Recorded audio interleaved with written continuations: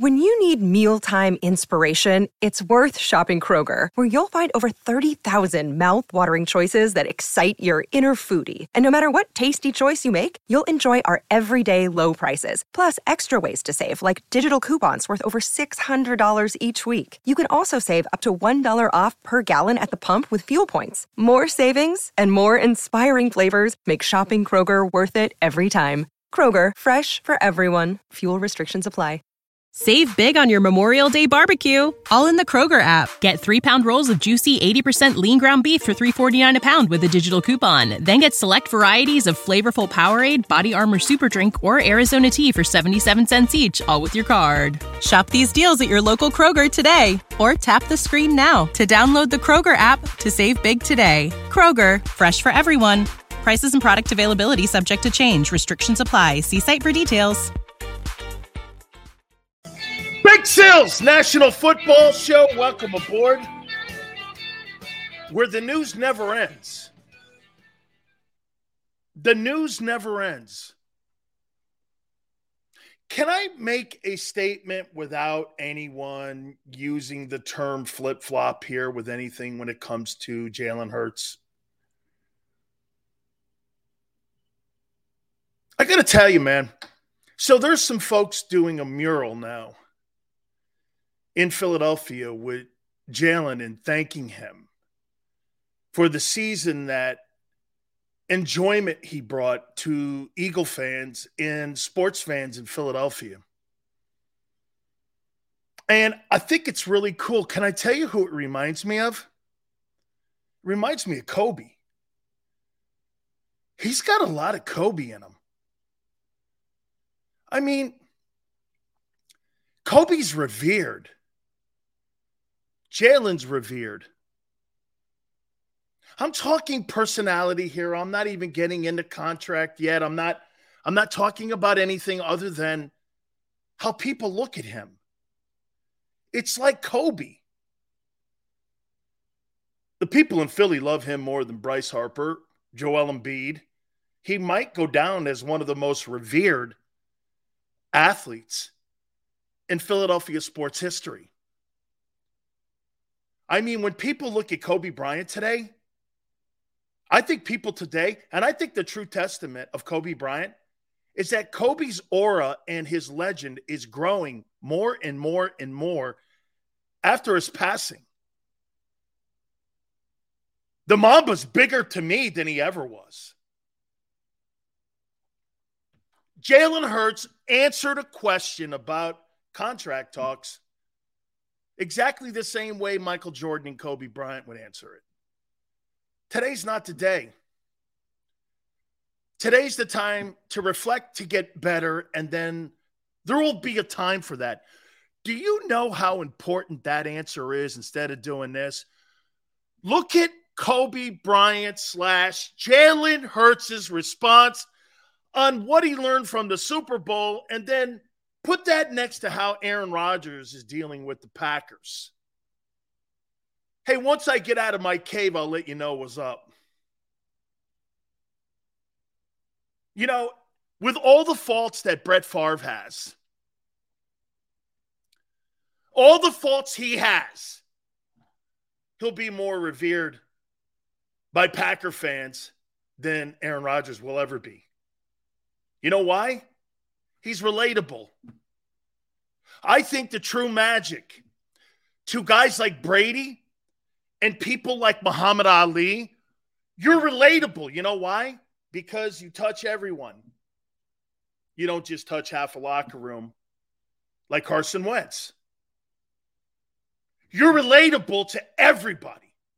Failure, success, underdog. People that represent cities. Tony Gwynn was awesome for San Diego. Humble, yet great. Rip. I mean, when you look at the way Cal Ripken fit right into Baltimore, it was a match. Jeter, New York. Jordan, Chicago. You know what I'm saying? It's relatable. Failures and successes. I'll say this to you. I saw that mural on the sports page of the Philadelphia Inquirer this morning, and I'm going, man, I'll tell you what, even in a loss, they love this guy. Even in a loss, they love this guy. And now I think it's more profound than ever. He's got a lot of Kobe Bryant in him. You see, the money will come. The winning is what drags the money along with you. If you love what you're doing, the money comes. Trust me when I tell you. You know, I've never made a cent doing something that I hated. But things that I love, I've done well.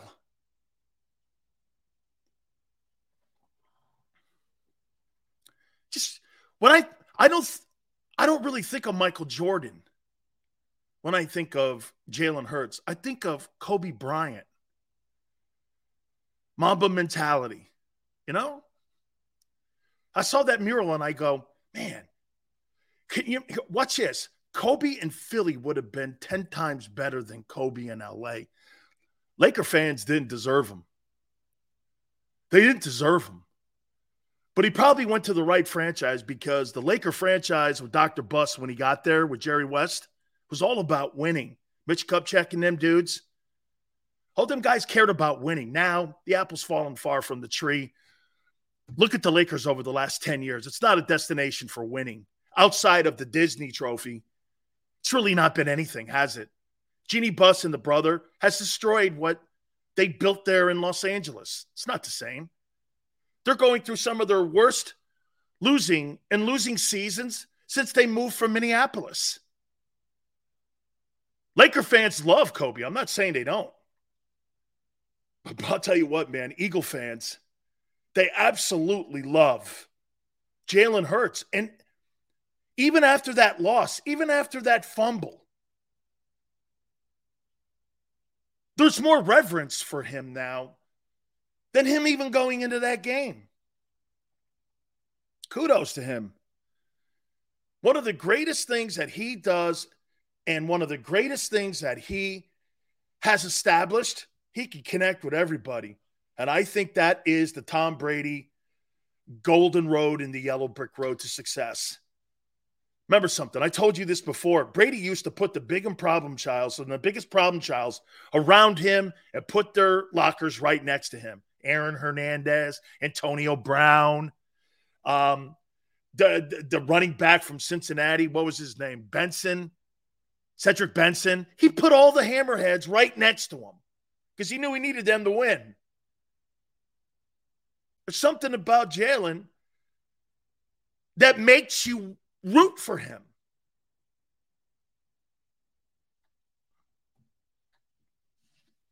That mural, I think this stuff's only going to get bigger. It's how he conducts himself, how he answers things. Jalen Hurts has been trained his whole life for this moment in his life. And he's taking full advantage of it. He's not letting anything slip through his fingers now. Because you know why? It slipped through his fingers in Alabama. He learned I think he learned more from that Alabama experience than anything he could have ever learned in his entire life. I think the two most profound moments in his career was losing the national championship game and losing the Super Bowl. Because it's fuel on the fire. Corey Dillon. Thank you, Chris. That's the guy. Corey Dillon. Absolutely. Kudos to him, how he's handling himself. All right. I want to make sure that I underscore a comment that I made yesterday about the Eagles maybe potentially taking a look at Eric Bieniemy as offensive coordinator. And everybody on my Twitter page at Dan Sileo Show is like, isn't that a lateral move? No, dingbats. He's not the coordinator in Kansas City. He's not. He's an assistant coordinator in Kansas City. Lateral move? He's not the play caller. How are people so blind to that? They actually think that Eric Bieniemy is the play caller in Kansas City and the architect of putting design plays together. You're out of your mind. He's not. Eric Bieniemy is going to interview for the same job in Washington, D.C. Why would he go to Washington and not Philly? Same job. But it's not the same job. It's not the same job. He doesn't really have a job in Kansas City. He's a guy who's an assistant to the offensive coordinator who's the head coach. That's what his job is. That's his job description.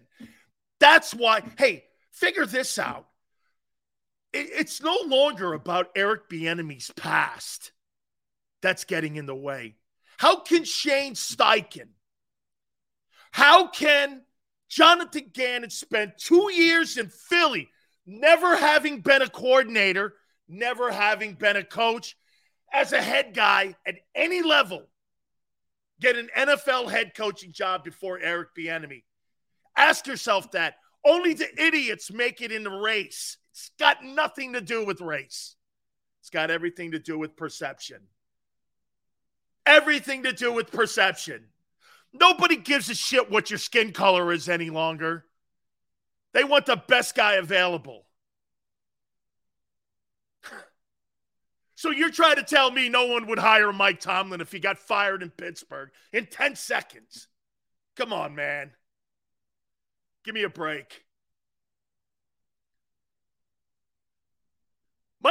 Tony Dungy got a job in 2 hours after he was fired in Tampa. 2 hours. Jim Irsay and Bill Polian called him up and goes, "What do you need?" Had a job in 2 hours. That's a fact.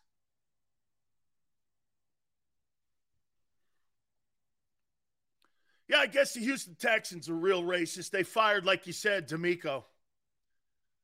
Come on, man. It's got nothing to do with race. But only the race baiters will make it into race. It's got everything to do with the fact no one believes he's the coordinator in Kansas City or has anything to do with Patrick Mahomes. It's the only way he doesn't have a job. But yet he's interviewing in in Washington for the same job. And yet people on my Twitter are going, it's a lateral move. No, it's not. No, it's not. There's where you have your race bait. That's race baiting. Eric Bieniemy doesn't have a job as a head guy because of his past, and no one believes him. No one believes him to the extent that he calls plays. He doesn't. Eric Bieniemy had nothing to do with the second half of that Super Bowl. Zero. Why should I give him a head coaching job? At least Jonathan Gannon and Shane Steichen had something to do with the Eagles' success all season long. Bieniemy had nothing to do with it. Actually, in the end, being under Andy Reid is a curse to Eric Bieniemy. He's got to leave. He's got to leave. Why not Philly? And so, everyone's like, Sam Howell. Really? How do you know Derek Carr doesn't land there? How do you know Aaron Rodgers doesn't land there? How do you know that they're going to, hey, that's a good public thing they're going to say, Sam Howell. It's the right thing to say. Why would you diminish somebody who you might want to trade later on as you get closer to the trading deadline? Someone goes, no thanks. So you'd rather sit there with those shitty quarterbacks you have in Washington. Really? No thanks. No thanks. You don't have a quarterback, a redeeming quality of anybody in that building in Washington, D.C. Shit, man. I'll take anybody. I'll take the backup in Baltimore.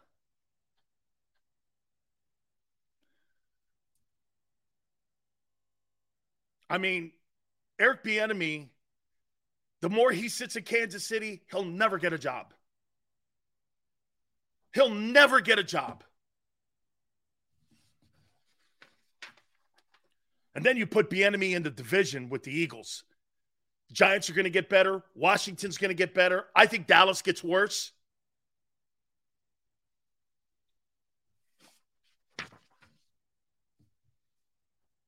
Come on, man. It's got nothing to do with race. It's got everything to do with perception. No one believes him. It's probably, I'll tell you what, he's never really had a sniff. Why? Because he's black? Or because nobody believes he's the play caller? What do you think it is? All right. I got a list of candidates for, and by the way, let's do this here first. What coordinator do you think that the Eagles have lost will be felt the most? Okay? You tell me. You tell me, what coordinator do you feel will have the biggest impact on the Eagles in 2023?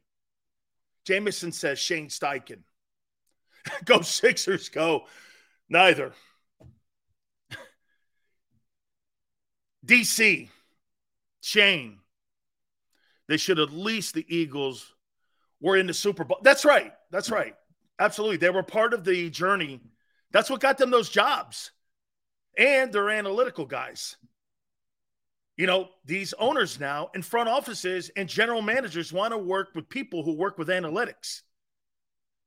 Okay? These old school general managers and these old school defensive coordinators and offensive coordinators, that's a thing of the past. You're not going to see those old school guys hired anymore. Guys, you need to be more progressive. Okay? You need to be more progressive. Shane deserved to get hired. Did he? You think he was that great a play caller? Boy, I don't. I think most of that stuff was all Jalen Hurts. RPO is not play calling. RPO is more trust. Shane trusted Jalen Hurts. That's why those plays worked. RPO.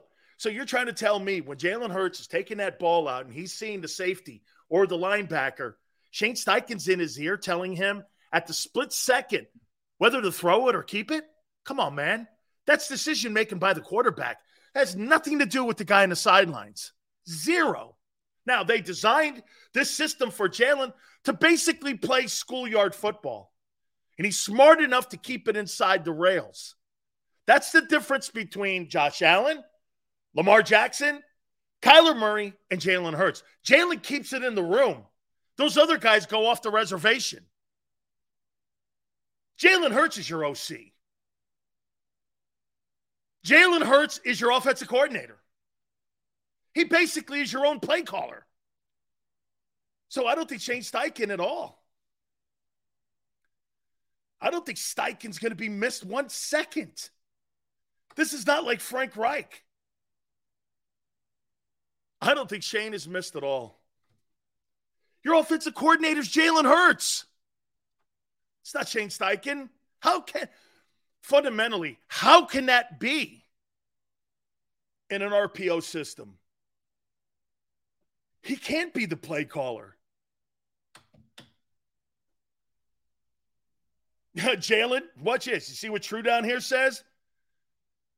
Hey, man, Jalen Hurts got Shane Steichen paid. He sure did. Jalen Hurts put the work in. Jalen Hurts did the studying. Jalen Hurts understood the RPO. Jalen Hurts knew. Can I tell you the biggest thing that I think Jalen Hurts did this year? And again, I'll tell you something. This has got nothing to do with ability. Jalen Hurts worked on all the things this year that had nothing to do with ability and had everything to do with not making the shitty mistake. He protected the ball. He read his keys. That's film work. It takes no athletic ability to be prepared. Jalen was so prepared for every game That's why we never really saw a bad football game from him all year, because he was prepared. He knew what a team could and couldn't do. That's why the Chicago game had me perplexed a little. You were throwing the ball against a football team that was 31st against the run. You're trying to protect your guy as you're getting closer to the postseason. What do? They get him banged up in an RPO. I'm like, why? There's no point to that.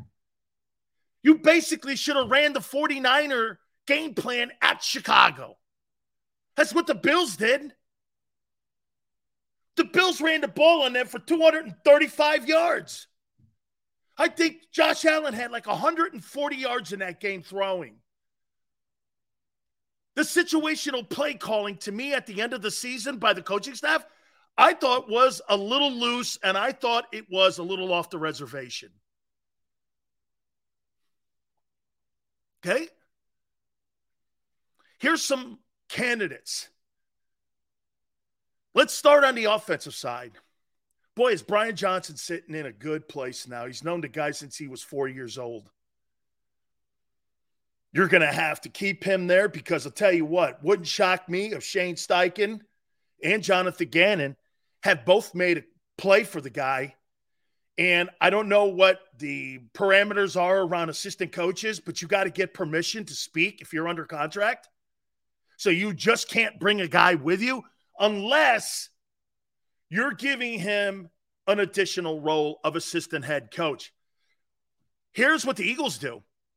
The Eagles say that Brian Johnson will be the assistant head coach / offensive coordinator. Nobody can talk to him. Nobody can talk to him. You can't, unless you're giving him a head job, that's the next step. That's why they add that additional tag. You know why?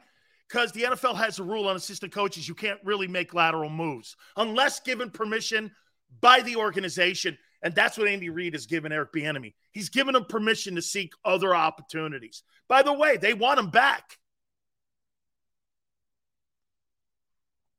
I put Eric Bieniemy's name on this list as an offensive coordinator candidate. Okay? I mean, I put his name in there. Would I put Matt Nagy?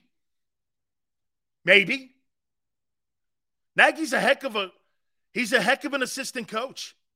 Remember something. Don't be jaded by an assistant coach getting a head job and sucking. There's been a lot of assistant coaches who just can't handle being a head coach and are great. I think Lovie Smith is a great assistant coach. I don't really think I think Jim Caldwell is a good head coach. I think Lovie's spotty.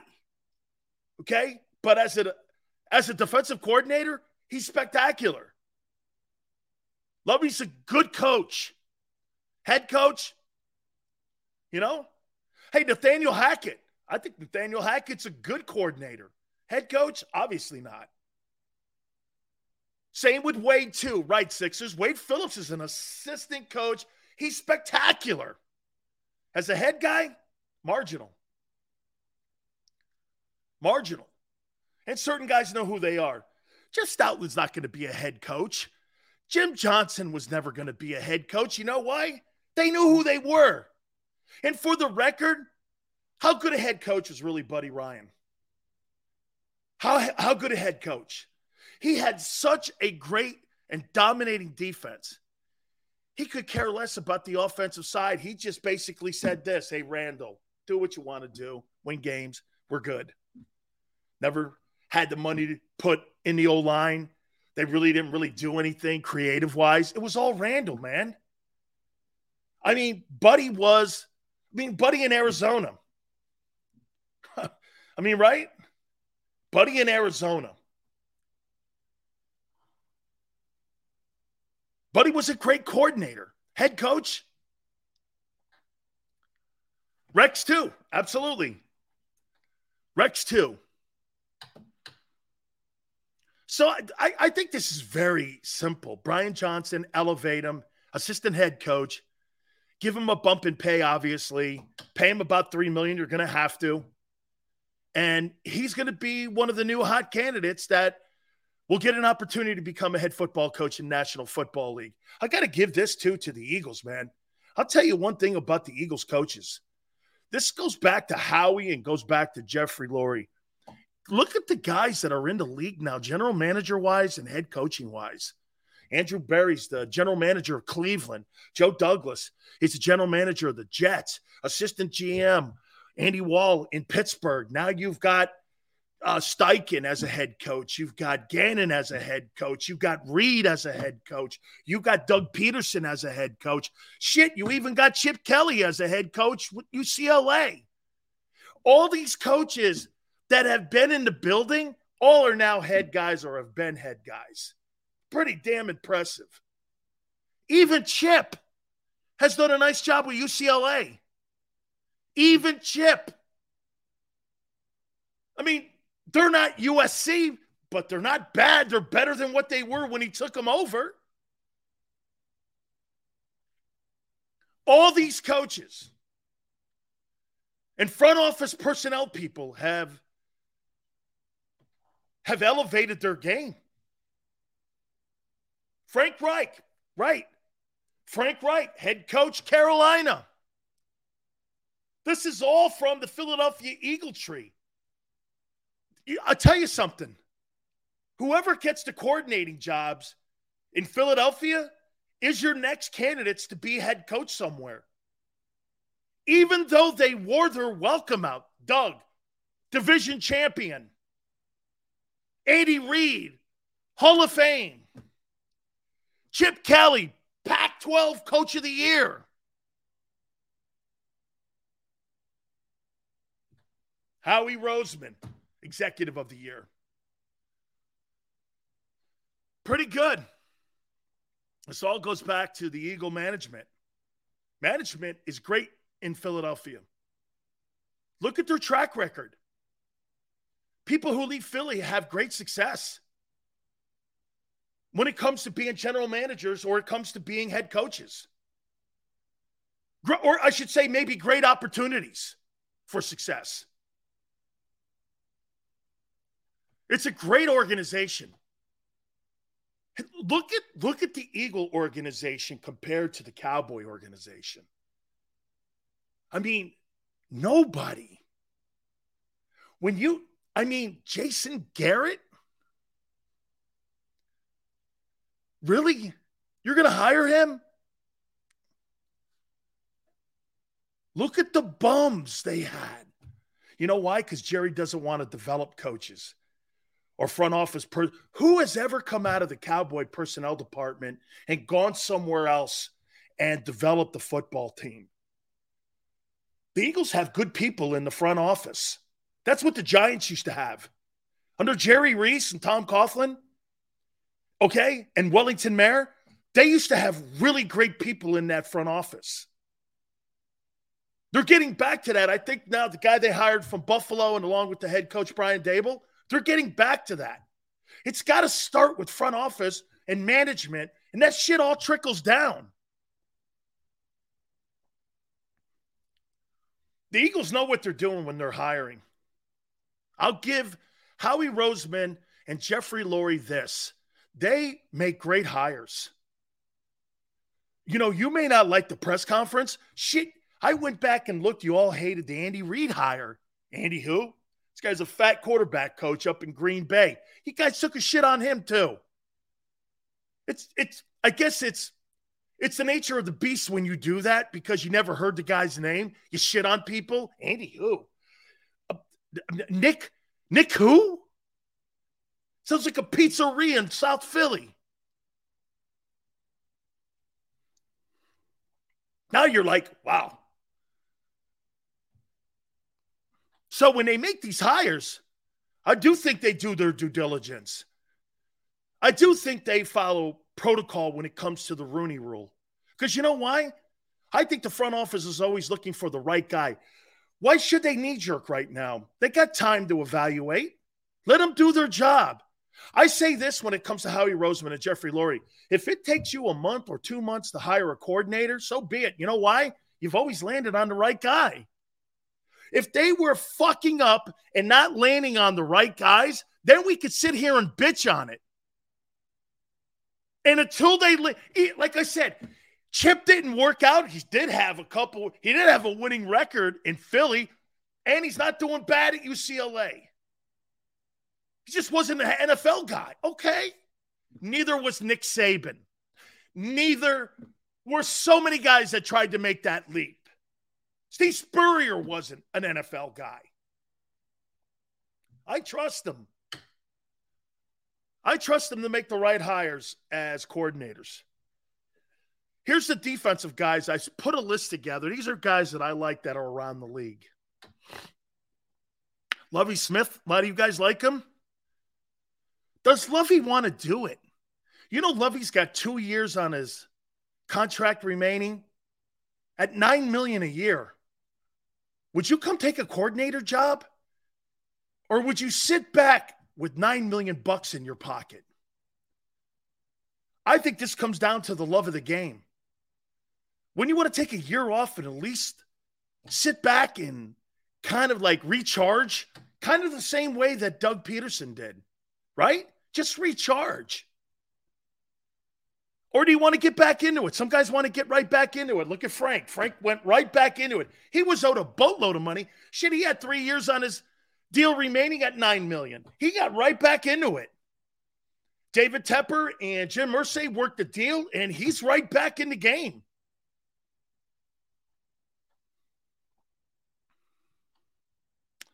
You guys keep bringing Seth Joyner's name up. Why do you want Seth Joyner as your defensive coordinator? By the way, Seth will be on next Tuesday.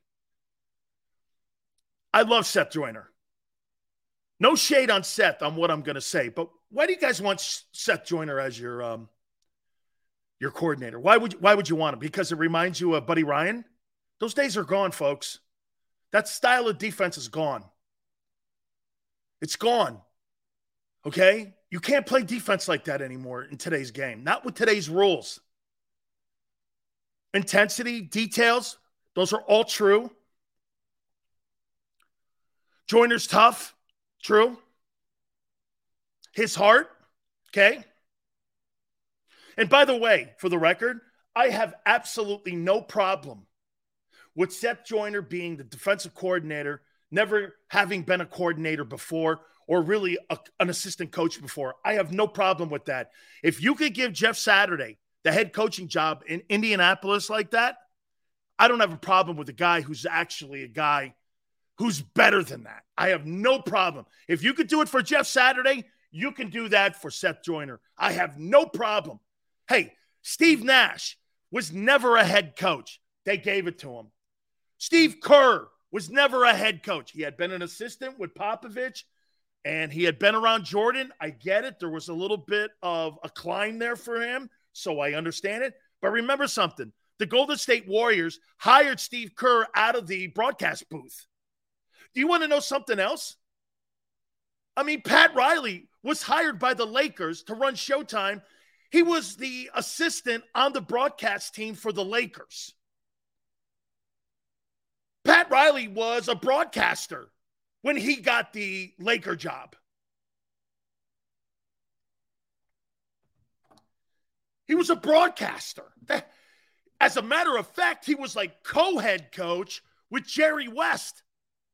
Then Jerry didn't want to do it, and they gave it to Riley, and the rest is history. 5 titles. So I don't have a problem with Seth, but here's the problem. Eagle management doesn't want that attitude in the building. They don't want that adversarial relationship that they had with Doug Peterson. Seth is like Doug. Why would they want to walk back over that bridge? Why would Howie want to be in an arm wrestling match every Sunday with Seth? Because Seth is going to have his ways, and he's going to be set in his ways. And the thing that I probably would see that would give Seth problems is that Seth doesn't have a lot of latitude. You know why? Buddy Ryan didn't have latitude. How about when he punched Kevin Gilbride on the sideline when he was there in Houston? Jack Pardee had to get in between those guys. Remember when Buddy punched him? Buddy wasn't going to take any shit from anybody. Seth's not either. Do you want that in your building? STN goes, the Eagles need this. Why? They got to the Super Bowl with a friendly environment inside the locker room. Would Seth adapt? The Eagles aren't going to adapt. That's evident. They shipped Doug Peterson's ass out of town. They're not changing. Seth would have to change. They're not going to change for Seth Joyner to be the defensive coordinator. They're not going to make cut side deals with him on, hey, we'll do this, we'll give you more. They're not going to do any of that. See this guy here? He goes like this. John goes, Sills is jealous of Seth. No, you're right. Seth will bend the way the organization wants him to bend. You're right. Another blind Eagle fan. Let me throw this at you here. By the way, I think it'd be a horrible idea to hire Seth Joyner as a defensive coordinator. You know why? Because Seth wouldn't get his way on how he wants to run his defense. They would never let him do what he wanted. If they'll fire Doug Peterson, they'll never hire Seth Joyner. Don't you get it? Doug's a better coach than Nick. They got the lesser coach on the sideline because they don't want that attitude. Hey, would I play for Seth? Absolutely. Do I think Seth Joyner would be a great DC? I do, but not in Philly. It's not going to happen. Seth would never be able to run the scheme and the defense he wanted. He would never.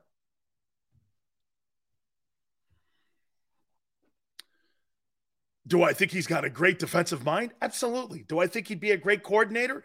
If given the ability and autonomy to do what he wanted, yes. Tone goes, if these people think Howie would bring in Seth, they are fools. It'll implode in 6 months. It has nothing to do with Seth as the man. Howie runs the show, period. Amen. This is Howie Roseman's show. This isn't Nick Sirianni's show. This isn't going to be Howie Roseman's / Seth Joyner's show. Don't you understand that? He doesn't share. He fired the guy who wanted to share it with. And guess what? You fired a head coach who's better than the head coach you have now. Actually, in the last 3 head coaches you've had, 2 of them you fired. One of them's going to the Hall of Fame, and the other one's building a Hall of Fame resume. You fired both of them. Andy Reid and Doug Peterson. This is Howie's show. Always has been, always will be. That's why a guy like Lovie Smith, that doesn't fit the makeup of Howie. God forbid. I don't see how you guys throw these crazy names out. Vic Fangio, never. Now, he likes his input, obviously. Wouldn't shock me if they made kind of a play for Vic before he took the Miami Dolphin gig. STN goes like this. Here it is right here. See what STN said right there? See that right there, Tone? Howie wants to win. STN, Howie wants to win Howie's way. Not your way. Howie Roseman wants to win his way. And his way has been successful. 2 Super Bowl appearances in 5 years. Most wins in the NFC East since 2000, combined on the rest of the teams. Picking the right quarterback, potentially. Being the most dominant team in the NFC East. He's got the resume. And he's built up the equity with the owner. He's going to win those arguments. He's got to go. Okay. Jeffrey Lurie trust Howie Roseman more than he trusted Doug Peterson. That's why Doug was given his walking papers. And you think Seth Joyner's coming in? Give me a break. Howie wants to win his way, not your way. I got another guy. Now, I think Denard Wilson is probably going to get the job because they're going to hire from within. Why would they hire Wilson? Anybody have an idea? Why would they hire Wilson, one of the assistant coaches in Philadelphia? Why would they hire Wilson as the coordinator? Why would they hire him? Why would they hire him?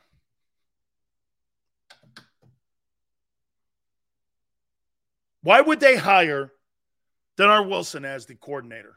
You guys have an idea? Why would they hire him? Comp picks? Cheap? Picks? Company man? Howie hired him. Howie thinks now that he's got the new bloodline on coaches in the NFL and general managers. Howie wants to develop another NFL head coach. Howie hired this guy. Nick Sirianni didn't. This is a Howie guy. You want Howie to go outside the building on somebody he brought in on a football team that just took a team to the NFC Championship and think he's going to go out of house? Give me a break. Both coordinators are going to be elevated from within. They're not going out of house. They're not going to want to upset the apple cart. They like the environment in their building at the NovaCare Center now. Why would they? Why would you change that? Why would they change that to bring Lovie Smith in and put in a whole new environment and by the way, personally, it makes more sense because you still don't know what's going on with free agency. So the guy in the building, Wilson, will go along with exactly what the personnel department and the general manager's office is going to do. He'll go along right with it. Because to me, if you were going to go out and hire a general manager, or a defensive coordinator, wouldn't you want, with all these free agents, who do you need? I don't need him. I don't want him. I don't need him. I want him. I want him. I don't need him. You get to handpick the personnel in these free agent deals, and you could tell them, but Howie wants to run the room.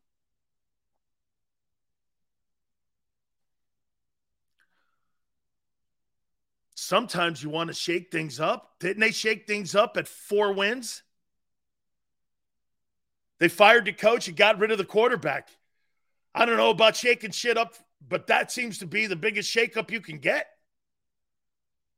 Lovie Smith makes no sense. Why would you bring in Lovie Smith when your defense was one of the top units and you got a guy on your staff you trust? What does Howie Roseman know about Lovie Smith? Has he ever been around him? Has he ever coached with him? Come on, man. And he's not an analytical guy. He's not. And by the way, how about the shit job that he did on the Houston Texans? Winning that final game and going for it on 4th down. Sticking it to the organization. You know, if they lose that game, they get the number 1 overall pick. Instead, Chicago gets it. You think that's a good sign that Howie would sign that guy, knowing that that guy's got a little bit of get back in him in case something goes sideways in Philly? Come on, man. Use your brains. Anybody but Gannon. All of a sudden, a parting gift from Lovie Smith out the door. I think we'll win this game and not have the number 1 overall pick and give it to Chicago. Yeah, that's a guy Howie would sign as defensive coordinator. Yeah, sounds right. Somebody who would backstab the organization. Yeah, that sounds right. So so you guys think that Howie Roseman will sign a guy who effed over the Texans in the final game of the season for the number 1 overall pick? Yeah, classic. Yeah. Yeah. Look at Steve. Lovey doesn't take any shit. Well, he's out then. Because you got to take shit in Philly. If you're a coach, you got to take shit in Philly. That's why Lovey and Seth are not on the list. Denard Wilson, Eagles, probably gets the job. Brian Johnson probably gets the job. Look, I threw Mike Zimmer's name. Mike's an old school guy. He's a good defensive-minded guy. He's really good. I just don't see a fit there. Eric Washington, he worked with Sean McDermott, assistant head coach. He's a D-line coach in Buffalo.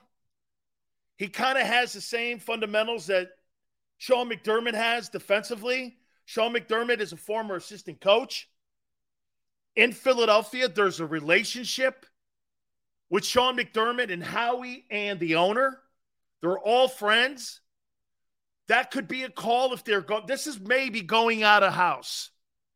Someone like Eric Washington, young, analytical, works with the front office, very good. Jared Mayo, Patriots linebacker coach. You know, I'll tell you something about the assistant coaches that have been in New England. They're all great assistants. They're not great head coaches. I would never hire a person from Bill Belichick's coaching tree as a head coach. As an assistant coach, I would.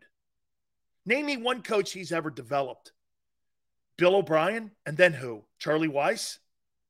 Romeo Crennel?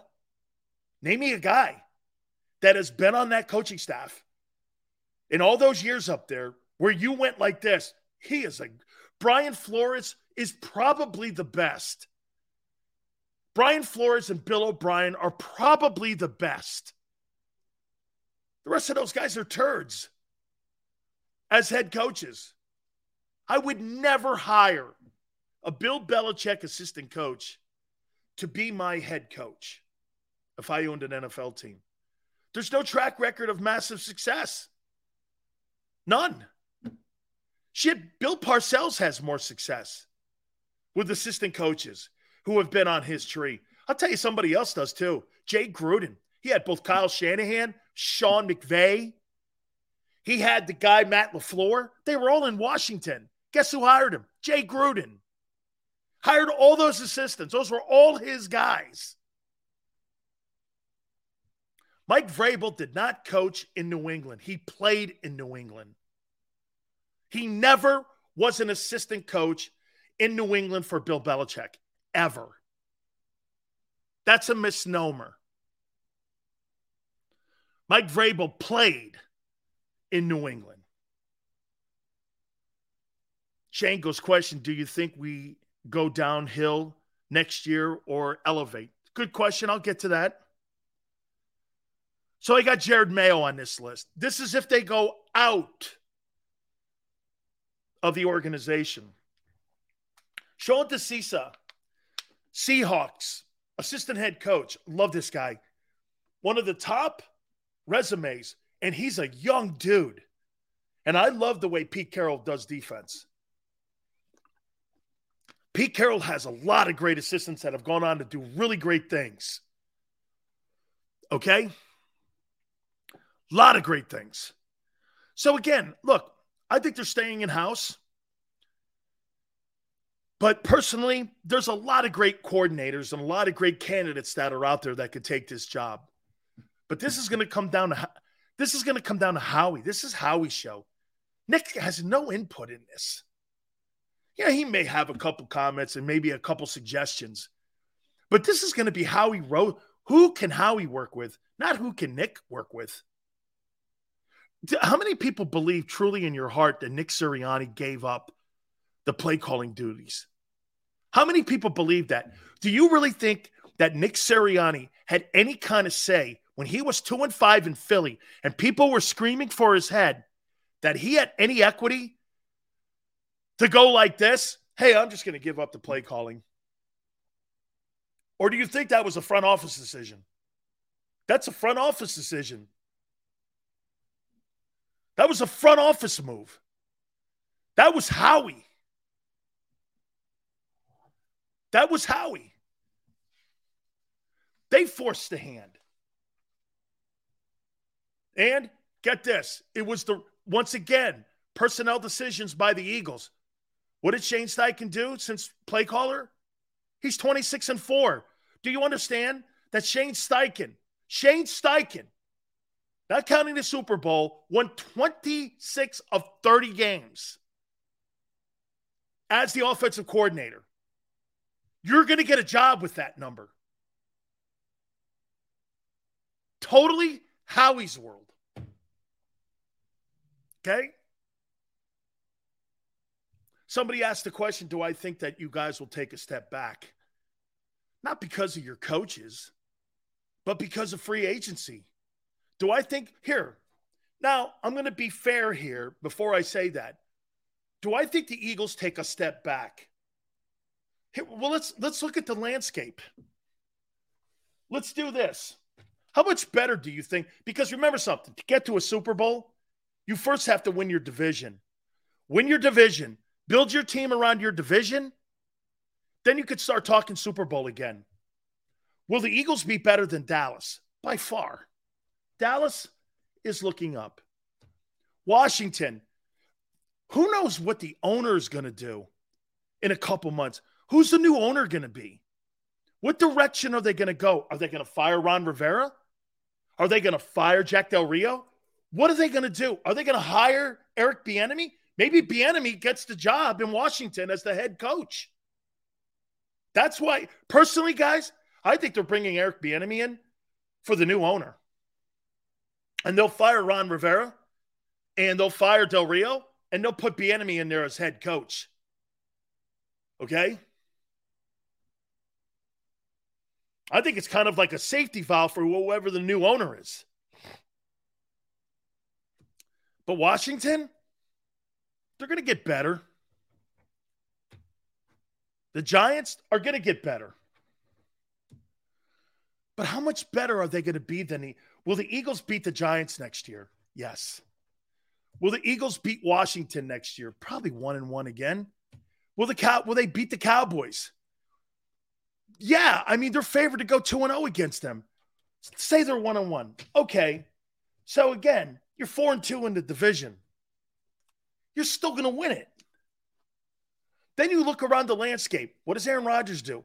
If Rodgers goes to the Jets or the Raiders, who's left in the NFC that threatens the Eagles? The 49ers. I think Minnesota takes a step back. Who else? Let's see. If Derek Carr goes to New Orleans, I don't know, maybe. Green Bay, maybe. But again, I'm talking, if Rodgers leaves, who in the NFC? 49ers, the Seahawks? I don't think the NFC is going to get that much better if the Eagles take a dip in talent on the roster. So, do I think the Eagles are going to – watch this. The Eagles could probably have a better season next year and not have the same record. Have you ever seen that before? I've seen it before. Because you're playing tougher teams. Detroit, Rams if healthy, okay. Carolina maybe, depending on what they do at quarterback, but it's going to be a rookie or a free agent. So I would say this to you. Do the Eagles really have to make a ton of moves to still remain 1-2 right there with the Niners? Niners still have to figure out that quarterback. So you'd say Philly still won. And depending on what happens in Green Bay. Shit, you got the Bears talking about potentially packaging up Justin Fields to draft Bryce Young and then send Fields somewhere. You got a lot of teams in the NFC. So say the Eagles lose 4 or 5 free agents and quality free agents. Is that still going to dip them down enough? Plus, Hurts is going to continue to get better. You're not losing any of your wideouts. You're not losing your tight end. Your running back, I'd have gave that guy a Greyhound ticket back from Glendale. He sucked so bad. You know, of all the guys that I was disappointed in the Super Bowl, he's the biggest disappointment from the Super Bowl for me was Miles Sanders. What a disaster. Completely disappointed in him. I wouldn't even offer him a contract. I'd let him walk out the building. Wouldn't even give him the satisfaction of talking to him about a contract. So to me, guys, how much better do you think the NFC is going to get? Do you think they close the gap on the Eagles? Do you guys think anybody, the 49ers are going to be the team with the best roster, but you're going to have the better quarterback. They're not losing anybody. Okay? You're going to lose people. You're probably going to, you're going to kind of be like Kansas City and Philly. You're going to have the better quarterback, okay? Like Kansas City had the better quarterback than you, and you had the better roster. Well, the better quarterback won that Super Bowl, not the better roster. And you're going to have the better quarterback than San Francisco. But San Francisco is going to have the better roster because they're not losing anyone. They're going to give an extension to Bosa.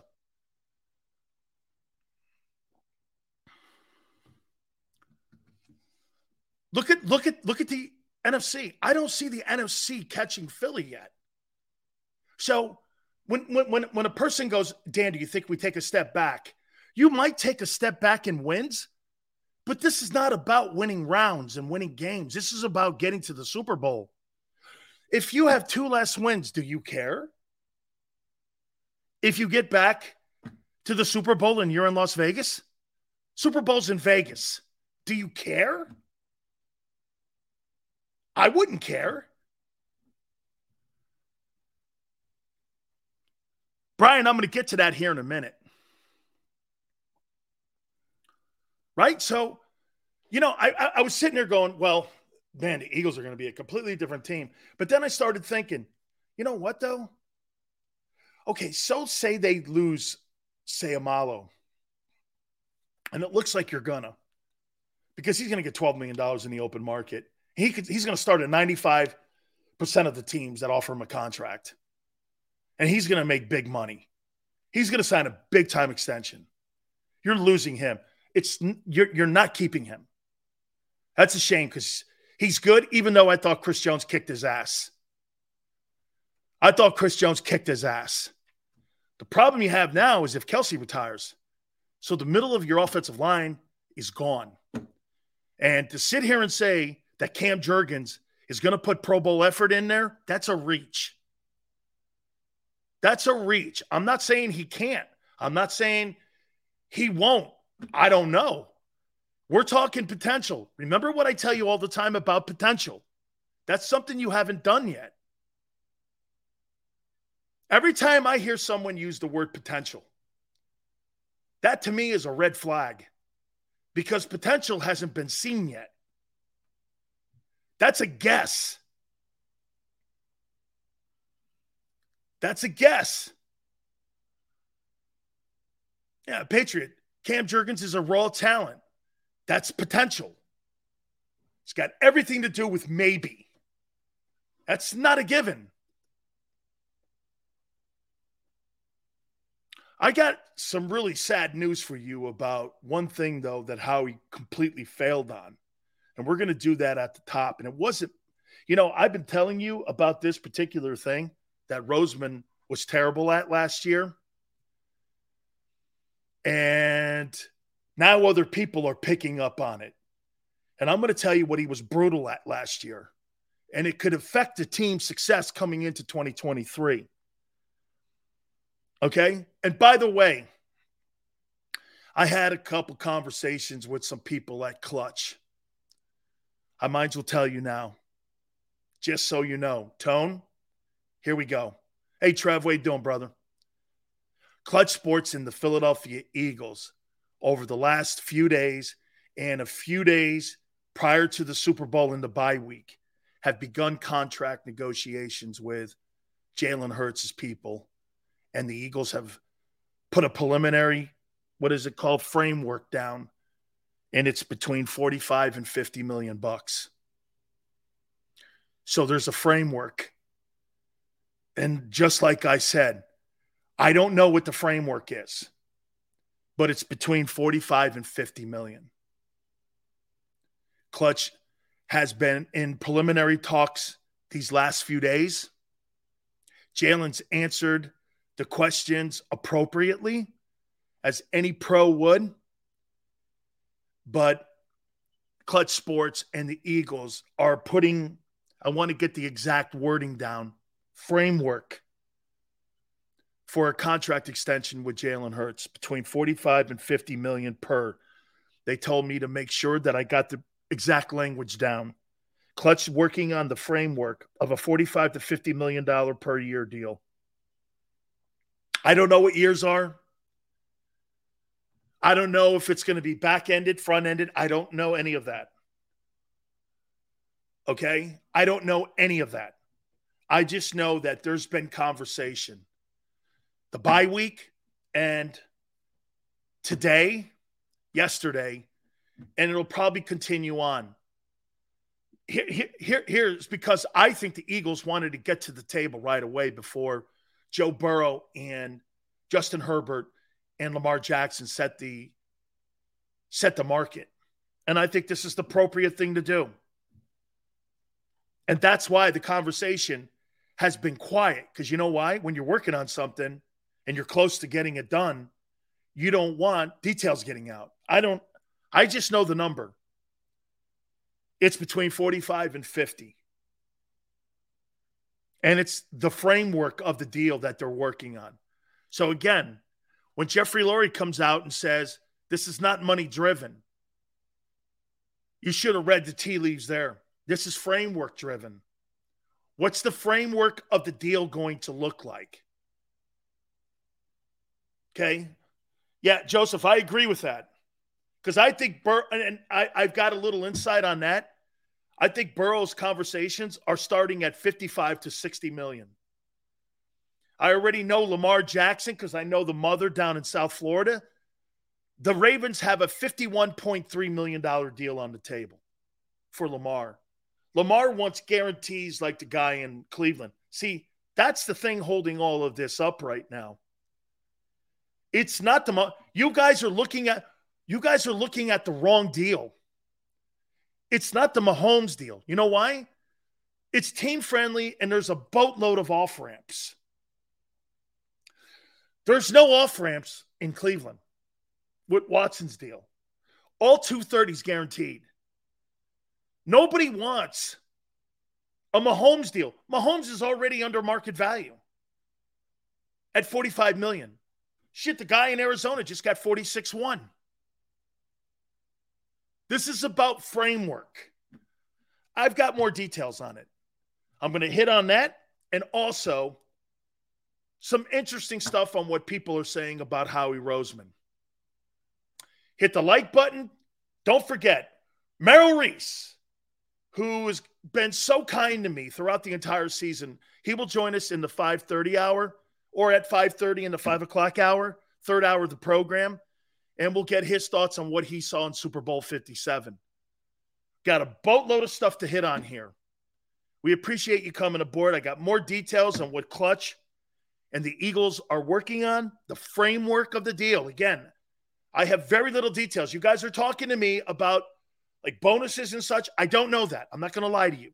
I only know that they've been talking in the bye week and these last few days. Hour 2. Keep it here on the National Football Show. When it comes to the fight against insurance companies, large corporations, and the healthcare industry, injured victims are always the underdog. But that doesn't worry us. At Messa & Associates, we're an injury law firm from Philadelphia, and we come to fight. Our clients know that they've got representation with a chip on its shoulder, and it's the same chip that makes Philly the toughest city in the country. Call 215-568-3500 or visit us online at messalaw.com. Messa & Associates, the toughest injury firm in Philadelphia.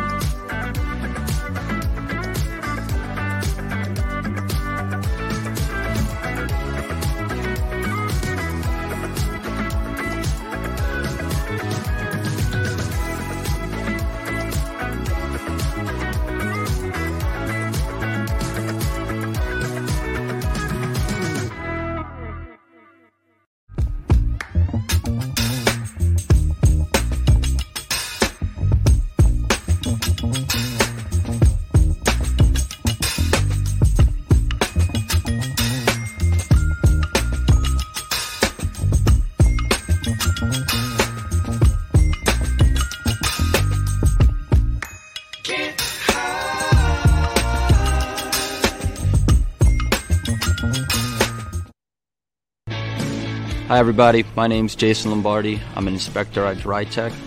At DryTech we offer three major services, the first one being basement waterproofing. The second service we offer is foundation and structural repairs. And then the third service that we offer is mold remediation. If you feel you are having a waterproofing issue, give DryTech a call or check us out online.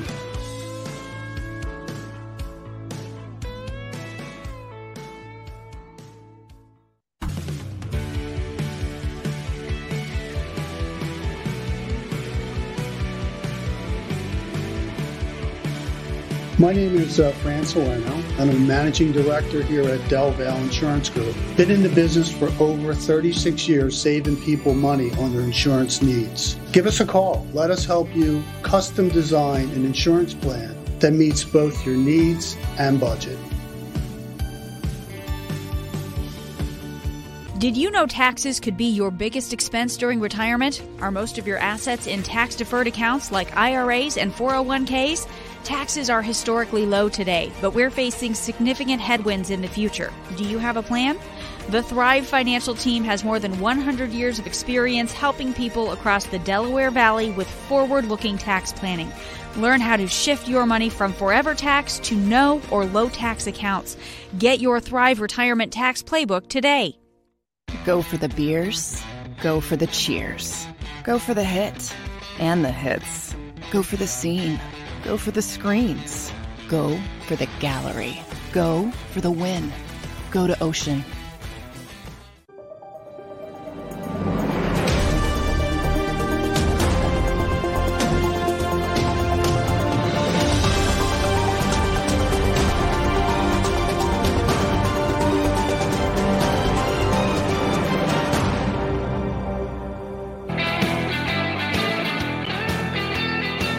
Hour number 2. You know, it's funny. I just looked on my Twitter page and people are already going, this guy compared Jalen Hurts to Brock Purdy. Once again, you didn't get the bullshit out of your ears. I said financially, Purdy is going to be a better situation than Jalen Hurts is going to be. You know why? Once again, because Purdy makes $900,000 on a rookie contract and they're not going to lose players. They got to an NFC championship game with him.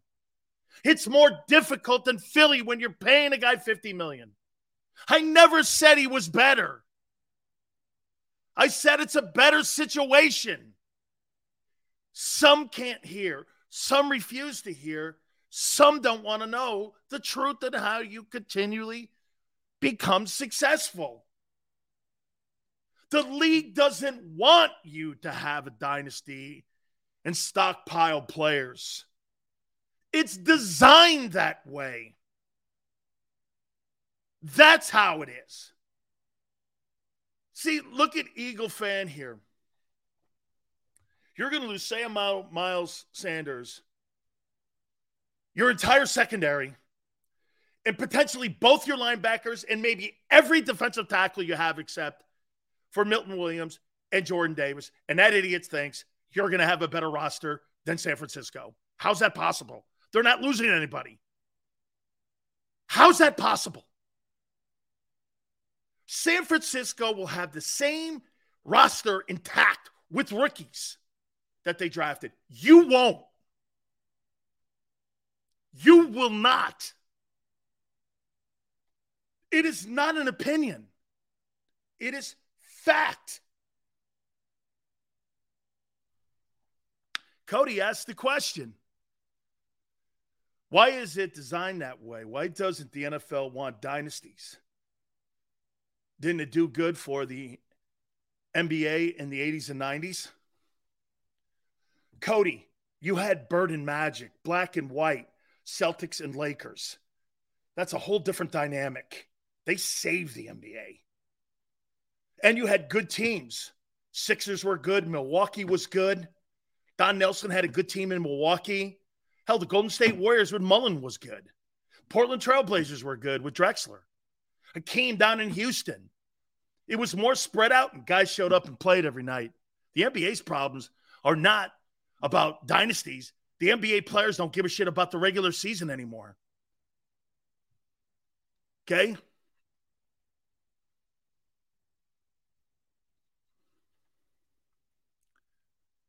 You're not going to have the same roster. Kansas City doesn't.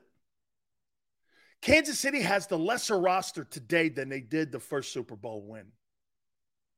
Fact. Just goes to show you, Dan, Brian's right. You guys don't know how the NFL works. You fall in love with these players, you should never fall in love. You should have you know what they should have at NFL stadiums every year? Tearaway jerseys.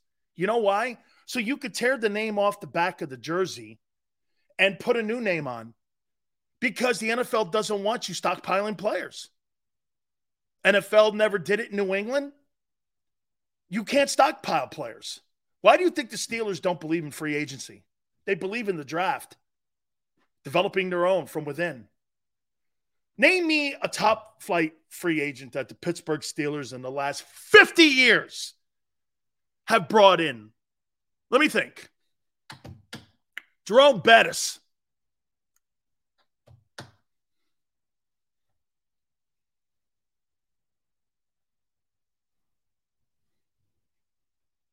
Name me another one.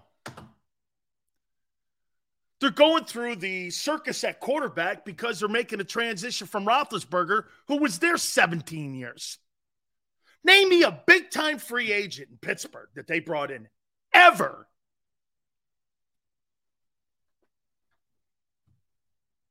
Ever. A big-time free agent. They don't believe in it. You know why? It keeps them cheap. It balances the cap. They don't overextend at any position. That's why they win. The Steelers have not had but 3 coaches since 1969 for a reason. They're the gold standard of how you run an NFL team. They're the gold standard. The best coaches, they develop from within, and the Steelers are always good. Always. Maybe not Super Bowl, but they're always competitive and always win. Mike Tomlin hasn't had a losing season in 16 years? Don't tell me what organization's the gold standard. The gold standard's in Pittsburgh. Always will be. Plus, there's 6 Super Bowls. Fitzpatrick.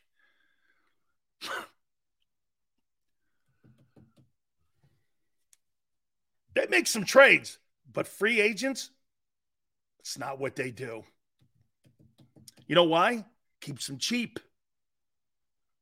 You don't have bad contracts in Pittsburgh. Shit, you're Alshon Jeffrey. You want to hear something that Philly had?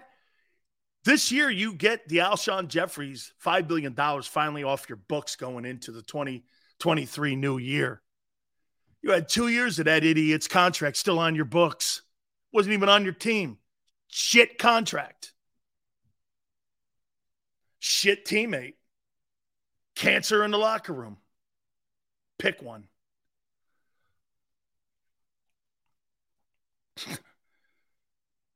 James Harrison was a free agent signing. He was cut 3 times by the Baltimore Ravens. He was a guy they signed for nothing. He was cut and signed. They found him walking the street.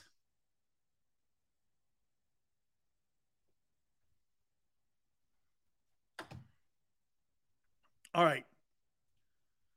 How many people have faith in Howie Roseman getting ready for the April draft?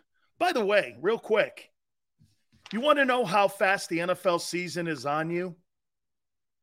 Do you want to know how fast? February 26th, I believe, the combines. Then March free agency starts. What's the one thing Alshon Jeffrey sucked out loud and was a horrible teammate and a decisive person in the locker room? Awful. And by the way, You cost the Eagles an NFC championship game appearance with your pathetic drop in New Orleans. Pathetic. What an absolute cancer teammate. How many people like Howie Roseman as a draft evaluator? What do you think? What do you think of Howie as a talent evaluator when it comes to the NFL draft? Forte says getting better. DC Green says he's horrendous. F, he's bad. Sade says he's good. Not good drafting. I like when he's good at deals, MJ. He's getting better. He's been suspect. Okay. This is CBS confirming what Big Sills has been telling you about this guy's inability. Yeah, Tone, I want to hear your thoughts. How we better lean on his scouts. Tone, what do you make of Howie as a talent evaluator for the draft? I'll never forgive Rager. He sucks. All right. So CBS came out today and said they went back and drafted or looked at the 2022 NFL draft and ranked the classes. Howie Roseman's rookie class was ranked 30th out of 32 teams. 30th. There's only 32 teams. 30th. That class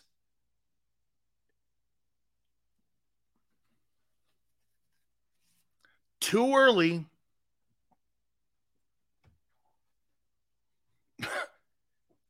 30th. Not Dan. CBS Sports ranked him 30th out of 32.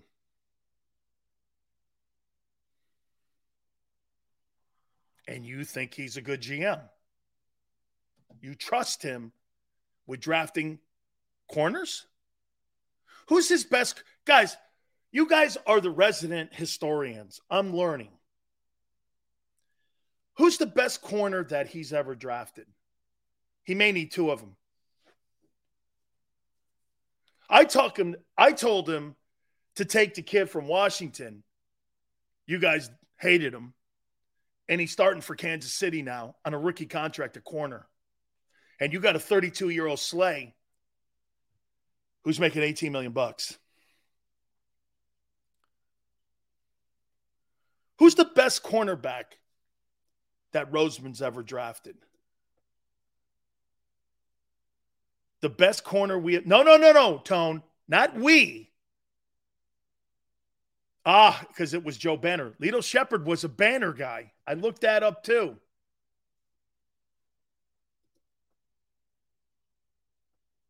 I told you guys to take McDuffie. You guys hated it. That's Xander. Xander will tell you. I told you to take the kid Lloyd from Utah and McDuffie from Washington. Oh, those guys suck. They both start.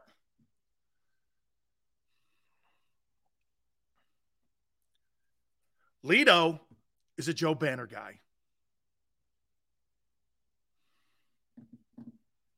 Shit, Douglas is on the Packers with a brand new contract extension. Look at these bums, you guys. Look.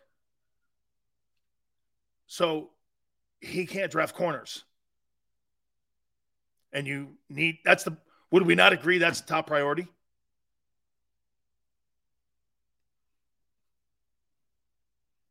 See, Howie Roseman picks Jalen Reagor over Justin Jefferson.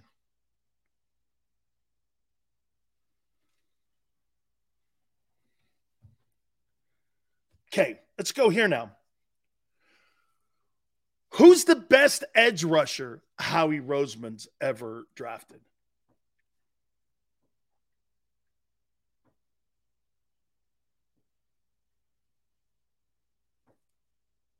Did Howie draft Josh Sweat? I like Josh Sweat. I like Josh Sweat. I actually like him. He's picked his game up. Okay? Trent Cole? I thought that was Andy Reid guy. I thought Andy Reid was a Trent. I thought Andy Reid was in the Trent Cole room. Okay? Yeah, Howie didn't draft Trent Cole. That's Joe Banner and Reed. So Josh Sweat. Brandon Graham, solid player. Elite? No. No. He's never really drafted an elite pass rusher. So he's not very good at corner. He was good on Sweat, but really, he also had to go to free agency to get an edge rusher. So he has to go to free agency to get corners and edge rushers. Let's move to linebacker. How good is Howie Roseman drafting linebackers?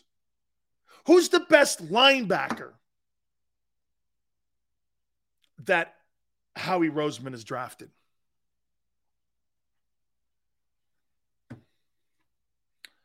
So he's not good at corners. Josh Sweat is a good draft. Rest. You got to go get Hassan Reddick. Nakobe Dean is not a good pick. Nakobe Dean. I'd rather have Jimmy Dean. At least the sausages are better. Dude, give me Jimmy Dean. Maple syrup style too, please. Hicks. Jordan Hicks. Just face it, Sills. We need to give Howie the day off on draft day. 5-star. Okay, so wait a minute. So hey, do you understand here what's playing out here? So he's not good with linebackers.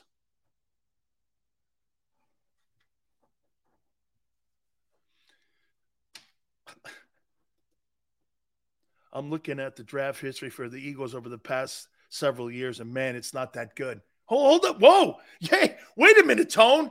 You need that draft to rebuild your team and get cheaper. Hold on here. Let's go to defensive tackles. Who drafted Fletcher Cox? Wasn't that a Joe Banner and Andy Reid? Wasn't that Joe Banner and Andy? Hartgrave was a trade, right, with Pittsburgh or something. Who's his best D tackle?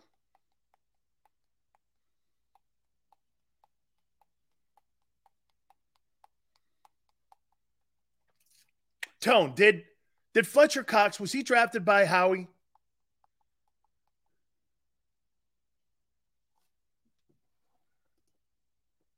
Andy Reid.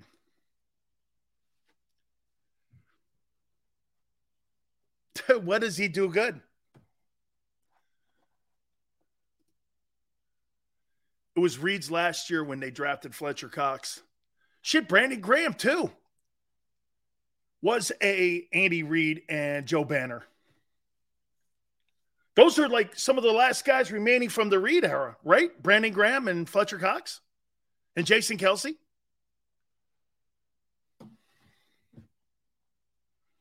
There's not one thing he does well on defensive personnel that makes me think this guy's going to retool that team through the draft.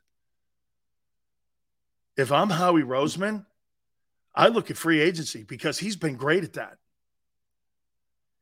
He's a great GM at free agency. But when it comes to drafting, he's terrible. Howie's best DT drafted is Milton Williams and Jordan Davis if he pans out. I have no faith in Howie Roseman as general manager in the upcoming April draft. Show me where. Show me where. And Tone, this is for the Twitter guys. You show me one place in the upcoming April draft where Howie Roseman, since he's been in charge of personnel, where you feel comfortable with him picking.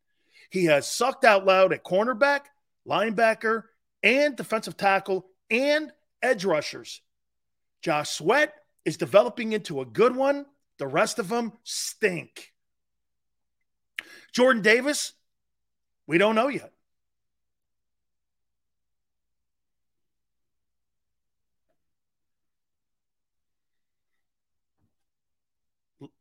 On the defensive side, hey, and by the way, you know why you're hitting home runs in the O-line? Jeff Stoutland's helping in the evaluation, which is the smart thing to do.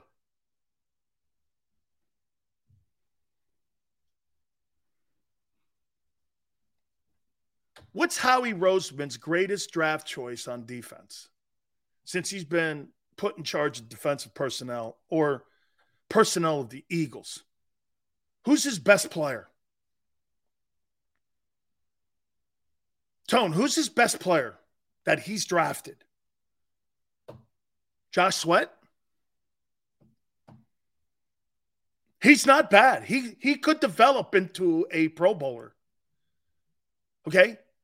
He could. I like the player.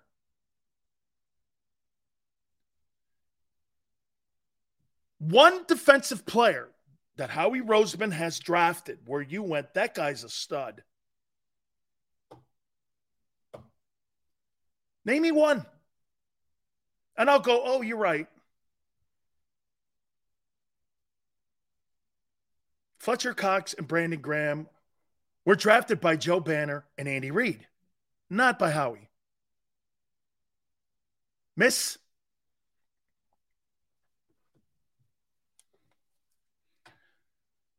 So CBS is onto something here. Howie Roseman in the April draft. You know why Howie Roseman won the last April draft? Because he traded for A.J. Brown. Got a first-round pick for it. You might want to go into free agency because he's excellent at it. Howie is excellent at free agency. There's no denying that. It was a list of grand slams last year. Stick to it. Would we not agree the Rams do the same thing in theory? The only thing that the Eagles don't do, and they're smart to do this, they don't give these 3-year contract extensions like to Jalen Ramsey and other guys that come into the place where their cap gets annihilated. That's not what he does. Tone just said that the best pick in Howie Roseman's time as his general manager and in charge of personnel defensively is Josh Sweat. Not a bad pick. But it is a nosedive from that player to the next. It's a nosedive. He's terrible at corners. He's terrible at linebacker. He's terrible at defensive tackle. He's a D at edge rusher.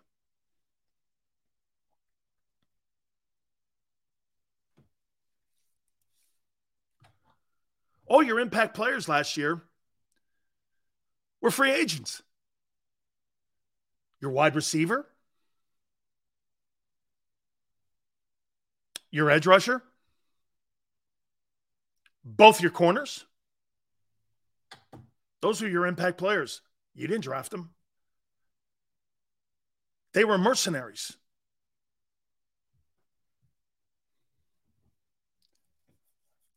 Edwards was not a draft choice. He was a free agent sign.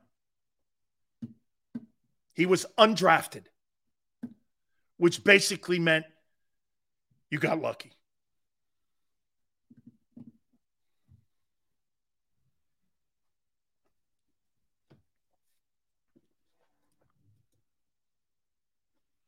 And Andy and Banner left at the end of the 2012 season. Chip was here for 2013 to 15. Howie didn't have full control until 16, the Carson Wentz draft. That's the progression. 2016.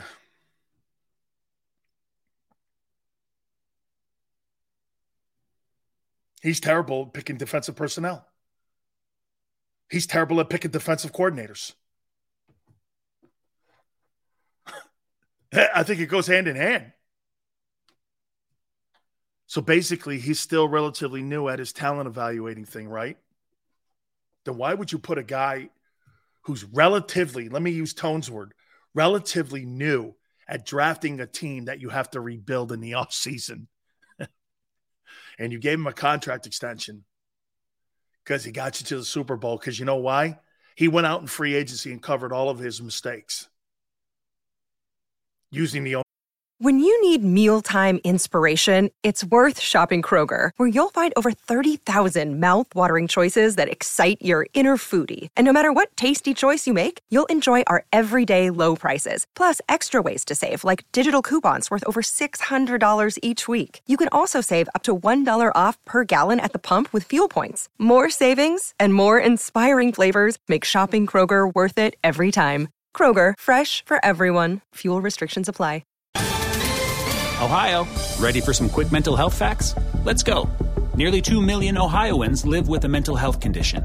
In the U.S., more than 50% of people will be diagnosed with a mental illness in their lifetime. Depression is a leading cause of disability worldwide. So why are some of us still stigmatizing people living with a mental health condition when we know all of this? Let's listen to the facts and beat the stigma. Ohio, challenge what you know about mental health at beatthestigma.org. There's money on cheap deals. Pretty slick. It's not how you build a dynasty, though. It's not how you build a dynasty. Could that team be a 4-win team in 3 years? Yeah. Some bad moves, some injuries, lack of depth, quarterback making a lot of money. Could you be a 4-win team? Yeah. You could be just like the Rams, but not in salary cap hell like them. That's the difference here. Tones like this. Never let it unnoticed how he's the money guy, and damn, a lawyer. He moves the way he does for a reason. Sounds like a snake to me. That's how snakes move. Because lawyers move like snakes.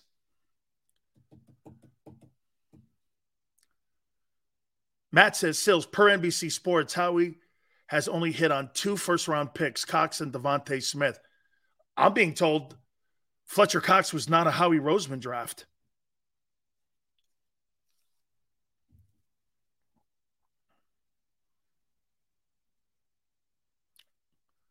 Here.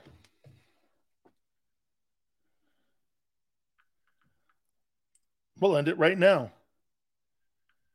What year was Fletcher Cox drafted by the Eagles? 2012. 2012? Dude. Who was the general manager of the Philadelphia Eagles in 2012? Howie Roseman. According to some information. That's right, Tone. There was two stints he had as GM.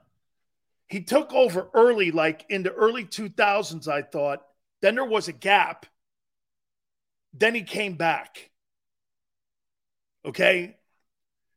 Because was 2012. So if he got Fletcher was a great pick. Okay, it's a mistake. Relax.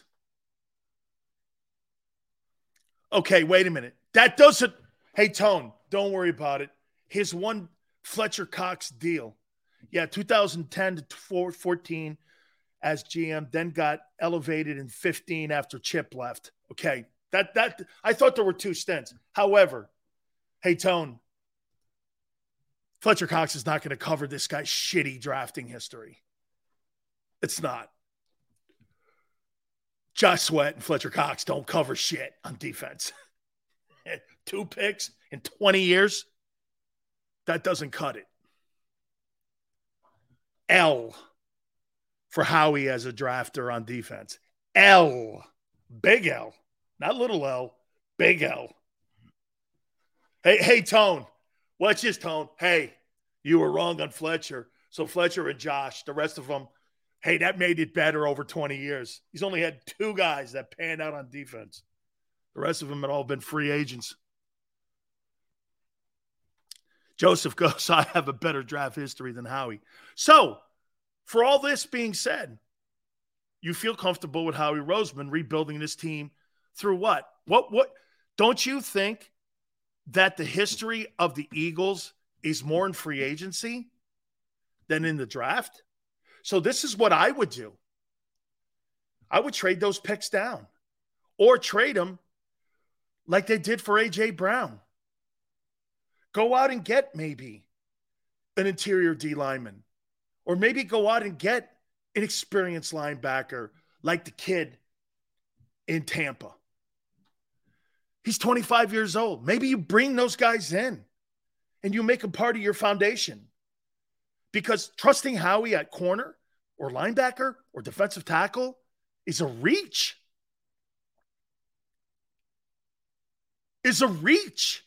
He sucks. The 2022 class, in my opinion, as of February 15th, is a bust. Am I wrong? We got to wait and see. Jesus criminy. You had 20 games. Nobody got on the field if your name is Jacoby Dean. That guy couldn't even get on the – wait a minute. You know what really even is crazy? Jacoby Dean didn't even make an impact in those shitty special teams. And you're trying to suggest to me he's going to take over for Kaiser White and have an impact on the 1 through 3 downs defense every Sunday? How could you think that? Wait a minute. He'll be better, Sills. He'll be better in the defensive scheme than he was in special teams. He was a nobody in special teams.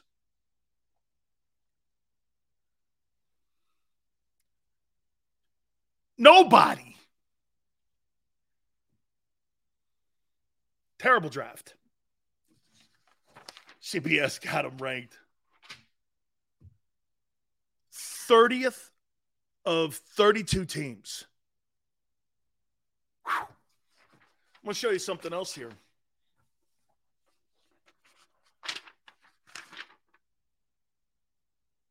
By the way, Joey Porter Jr., I think he's kind of slow.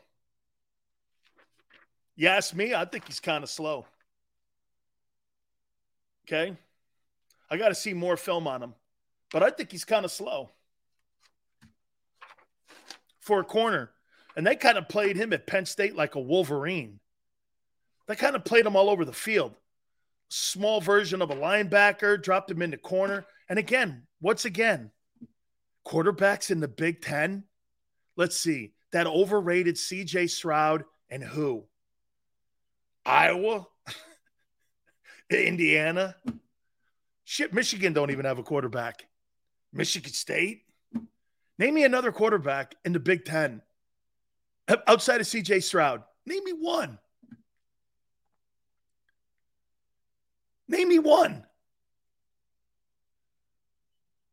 See, look at what somebody just said. Big Sil's hating today. How am I hating? I'm pointing out facts. See, that's the controversial thing that people always get sideways on. When you start pointing out reality, you hated the fact that I pointed out that Howie Roseman's a terrible draft evaluator? That's hating? Or so you'd rather have me sit here throwing rose petals at the guys' drafts that aren't true? Huh. STN goes, Joey Porter's locked up Ohio State. Wow. Oof. Yeah, Ryan Day has that program headed in the right direction. What's Ryan Day done since he's been the head coach at Ohio State? Got to beat Michigan, dude. You can't even beat a quarterback at Michigan who won't even make it in the XFL. Hey, Michigan is beating Ohio State with XFL quarterbacks.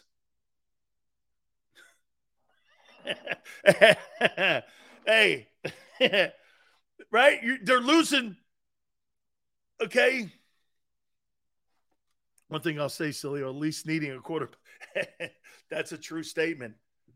It makes that makes the drafting a lot easier when you don't have to draft a quarter. I still think they draft a quarterback, though, in latter rounds. Let me show you something, too. What's probably still eating at many fans about the Super Bowl here. Still said, name me one great defensive player, how we drafted. We said Cox. Okay, you're right. Cox covers all the shitty drafts that he's had. Here, well, I'll tell you what, Eagle. I'll rephrase it.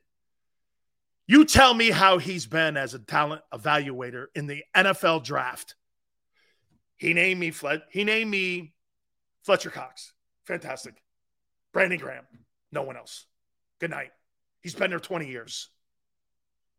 He sucks. 0 corners, 0 linebackers, 1 edge rusher, and 1 DT.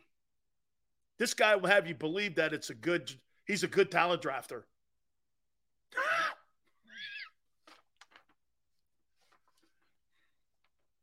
Let me point this out to you. Hardgrave, $13 million. Reddick, $15 million. Cox, $14 million. $43 million. Sweat, $13 million. There's $56 million. Davis, 2, $58. Sue and Joseph, 6 combined. $65 million they spent to get to Mahomes. And they didn't even sniff his ass. You spent $65 million on your front 4, and you didn't get anywhere. 65. 18 on a corner. 9 on the other corner. And you lay an egg like that in the Super Bowl. That's a lot of money on no return. You invested all that money and you come up short. Whew. Man, that's a lot of money. $65 million in your front 4 and your backups, and you couldn't get home because your coordinator couldn't get him home. Players not playing either, too. But you couldn't get home. Oh. Okay. You couldn't get home.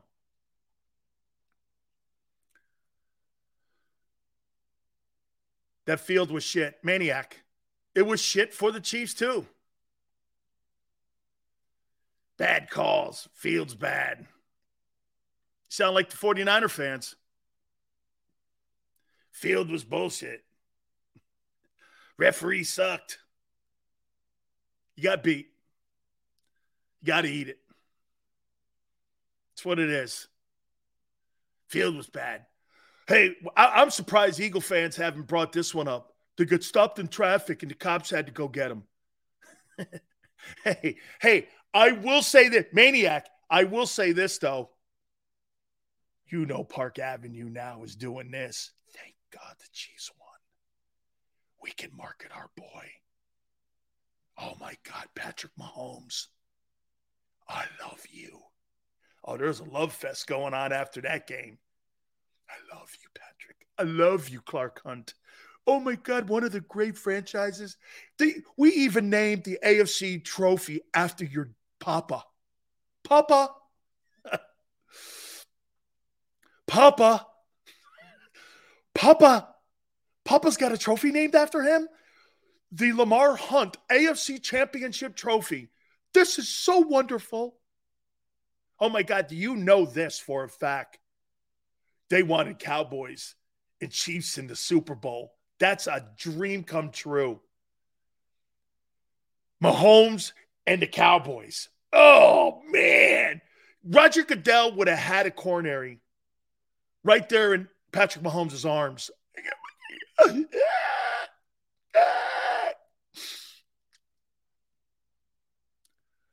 He would have had a heart attack. Do you understand that the Chiefs and the Eagles had the third most watched, not football game, they had the third most watched television show in the history of broadcasting? Can you imagine if the Chiefs and Cowboys were in that thing? Good night. Good night. Oh, my God. Oh, Roger Goodell was all over. Boy, I tell you, that was a bad look, I thought. I did. He's hugging Mahomes. Come on, man. Come on, dude. I get Mahomes. Mahomes is a great face of the league. He surely is. It's a benchmark. It's a benchmark franchise, Chiefs. I get that too. I totally get it. And you know what? I understand it. But come on, man. Show a little bit of respect for the Eagles. I thought the Eagles got shit on the whole time, man. By the way, who had the better facilities to train at? Do you actually think the pro facilities are better than the college facilities? Have you ever been to Arizona State? I have. My daughter plays against Arizona State. They got 79 fields. Their practice facility is state-of-the-art. The Cardinals, it's okay. You guys practice at the Cardinals. They didn't give you one thing that was decent. Not even the police escort. Oh, they're stuck in traffic? Go get them. Oh, man. I was like, what? Then you got the commissioner of the league hugging on his ass. I love you, Patrick. It was so dopey looking. And it was cringeworthy, too, I thought. Then the referee, hey, so when you got the Eagle fans bitching about like Maniac, when you've got the fans bitching about the surface, the calls, the practice facility, the escort to the game, the whole thing, the commissioner hugging all over Mahomes like that was his own lost son, the whole thing comes up like, did you really want Kansas City to win that bad? Sure looks it. I like the kid Brees, 85. I do. Who do I have him going to? I got him going to the Commanders at 16. I think the Commanders are going to lose somebody in that defensive line, and I think they're going to end up trying to draft him. We had the same schedule as the Cowboys. You think you're as popular as the Cowboys? Look at 5-Star thinks he's as popular as the Cowboys. You think you're as popular as the Cowboys? You might want to reel that one back in and take a look at the history of the TV ratings and see who the top television shows were this year. 9 out of 10 are Cowboy games.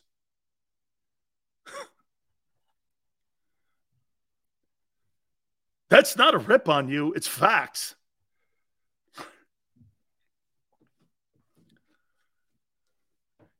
The Commanders will lose Wentz. I'm broken up over that one. Look at James. Cowboys are popular. Cowboys are the most watched because they're the most loved and hated. Only other team that comes close to the Patriots. Matt A. Hey, Cowboys, the last time I saw the Cowboys, there was no internet. The last time the Cowboys won a Super Bowl, there was no internet. Okay, and everyone had a fax machine, including my aunt. Oh, man.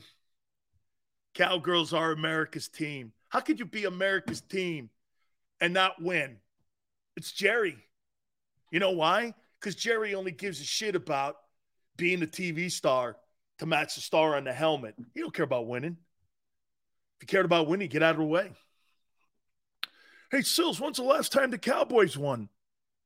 Well, I remember like there was some sort of thing going on with Bill Clinton and Monica Lewinsky. Something about a dress. It's all I remember. Something about a blue dress? Or was it green? There's something about a blue dress. The last time the Cowboys were good, something about Monica Lewinsky, I think doing something with like her oatmeal. I wasn't sure. Something got on her dress. I don't remember. I think it was oatmeal.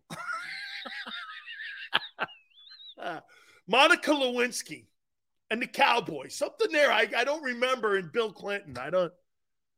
Something I forget what it was. That's the last time the Cowboys were good.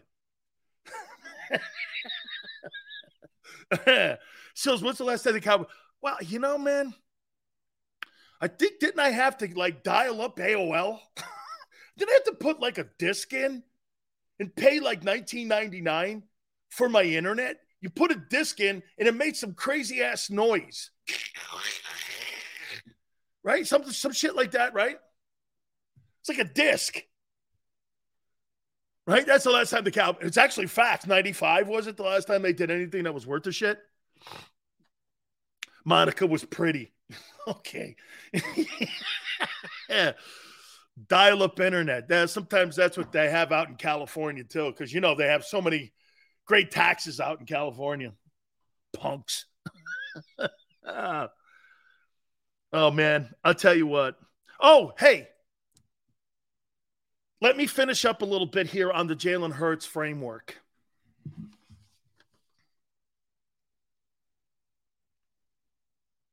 By the way,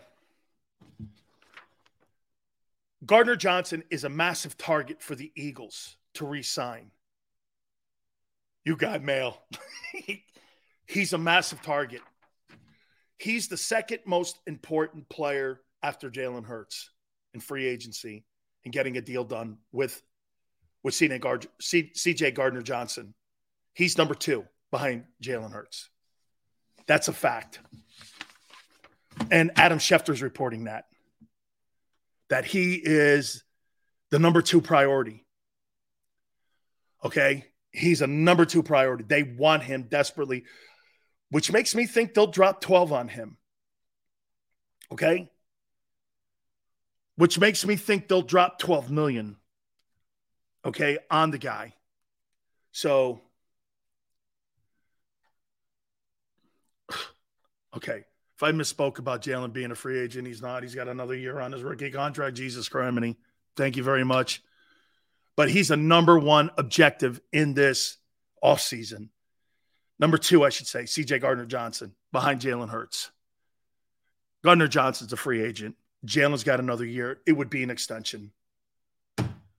Some people are like 2 years old. CJ's a must sign. CJ's going for $15 million. By the way, did you hear what Hardgrade said this morning? I'm not coming back on a cheap deal. Bradbury. Bradbury says he's not coming back on a cheap deal. He's gone. I wouldn't even waste the effort if I were the Eagles to go after him. I draft a guy, the kid Gonzalez, maybe from Oregon.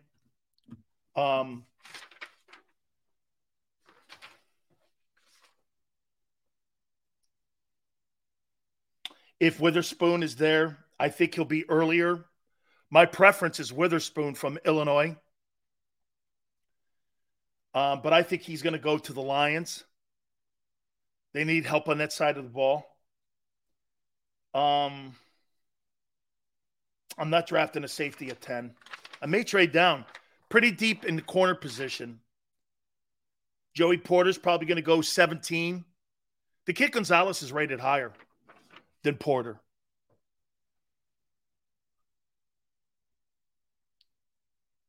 Deontay Banks, the kid from Maryland, has a high rating. I'm suspect about Big Ten corners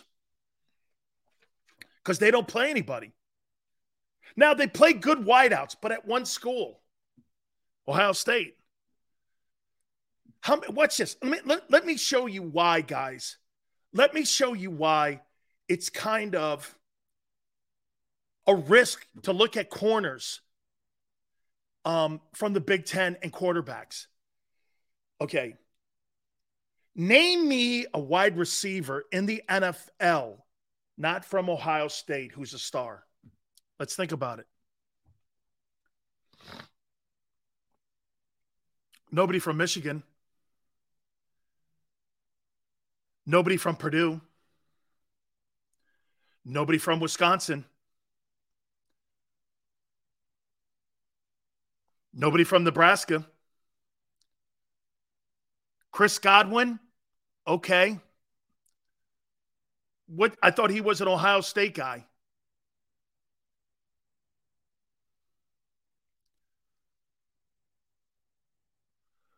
Robinson, Dotson, and Godwin.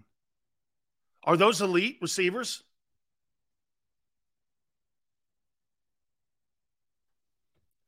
Yeah, Sauce Gardner played at Cincinnati.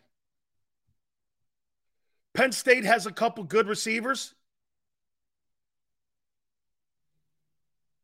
Stephon Diggs, where did he play college ball? Was he a Michigan State guy? Cooper Kupp is not a Big Ten guy.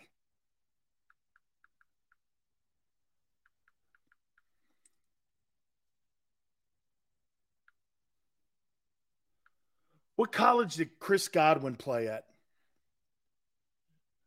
Penn State. Penn State guy. Okay. He's decent.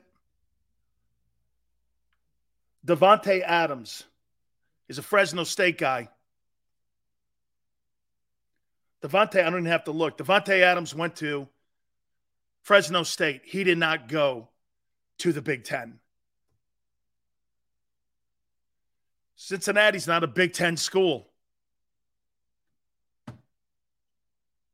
So when you draft a corner, how many good wideouts are you playing every week? When you're in the Southeastern Conference, you're playing against Devontae Smith, Jamarcus Chase, Calvin Ridley, Jalen Waddle,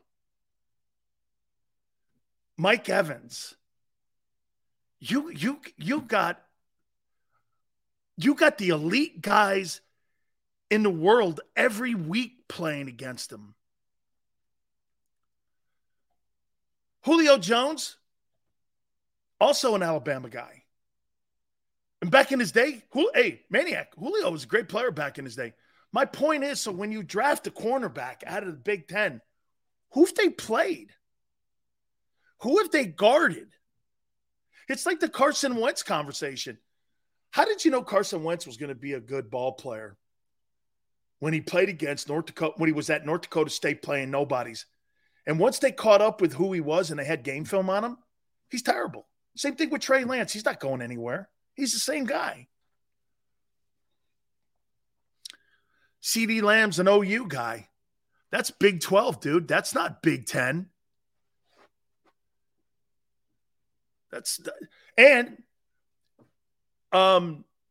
Samuel, he's South Carolina. He's a Southeastern Conference guy. You're playing against those kind of dudes. You're playing against the Chases. You're playing against, like, Devontae Smiths of the world, Waddles, Deebo Samuels. But in the Big Ten, you're not playing them dudes. So I'm always suspect on grabbing a corner from the Big Ten. Those wideouts at Ohio State are really good. They're really good ball players. OBJ, another LSU guy. Justin Jefferson, LSU. Dude, the top receivers in the game, most of them are Ohio State, Clemson, Bama, LSU. Those are your factories. Penn State corner? I can't think of one. He's and I'm not saying you shouldn't evaluate him and look at him, but man, they don't have competition in that conference. That's why when they get in to the Final Four, they get annihilated. Michigan will never win a national championship. Why do you think a guy like Brian Kelly left Notre Dame? Because he doesn't get the talent the SEC gets. Dude, Ohio State and Michigan in the Southeastern Conference would win 9-10 games every year. Wait till Oklahoma and Texas get in there. Shit, they can't win 10 games in the Big 10 or in the Big 12. You think they're going to win 11 games in the Southeastern Conference? Good luck. Why do you think Lincoln Riley ran away from Oklahoma and went to SC? Because he's got a better road to the Final Four in the Pac-12. You think Oklahoma and Texas are going to be better in the SEC? Okay. Yeah, all right. Sure. Yeah, Penn State puts out some good wideouts. They're decent. The kid Dotson looks good for the Commanders. He does. But so you want to draft a cornerback from the Big Ten who plays nobody. So Ringo from Georgia.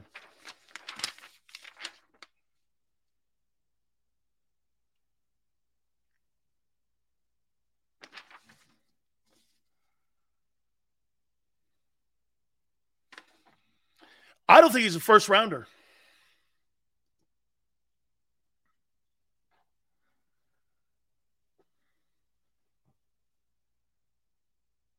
I don't think he's a first rounder.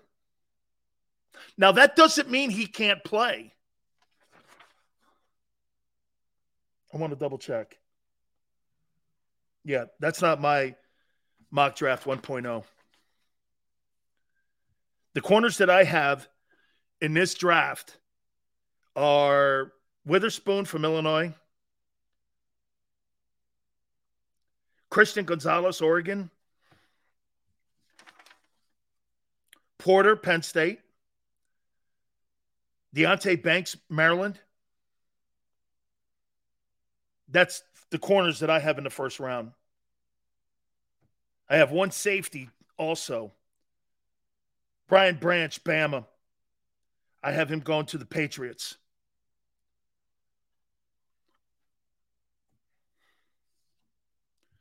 So let's do this.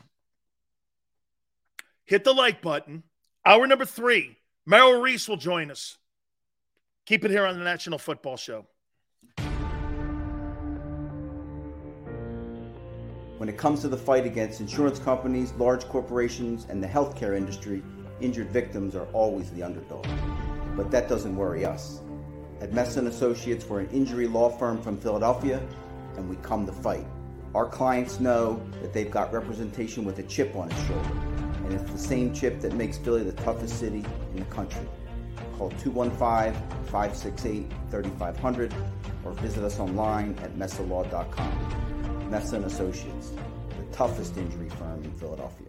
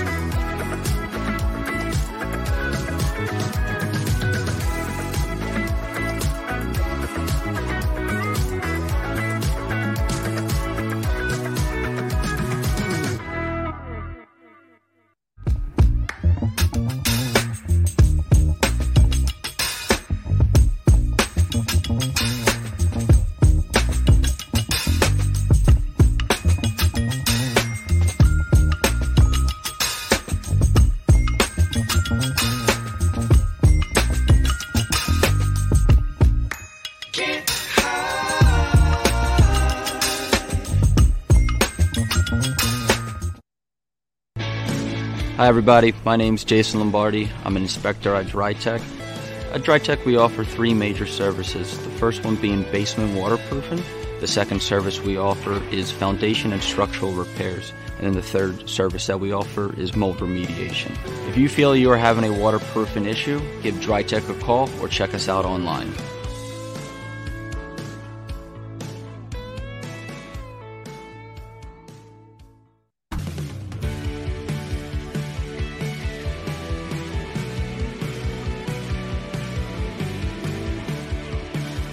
My name is Fran Sileo. I'm a managing director here at Del Valle Insurance Group. Been in the business for over 36 years, saving people money on their insurance needs. Give us a call. Let us help you custom design an insurance plan that meets both your needs and budget.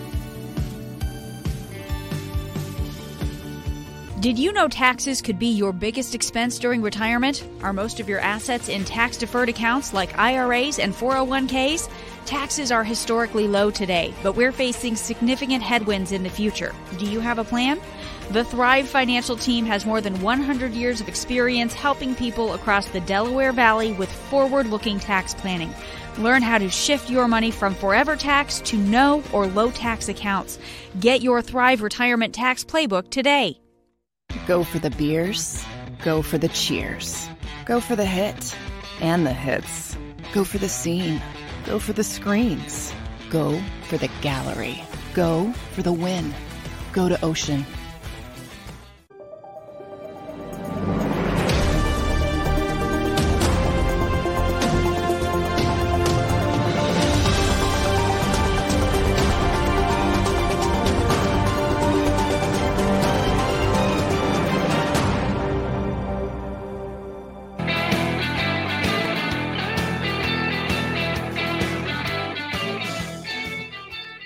Big Sales National Football Show, please hit the like button.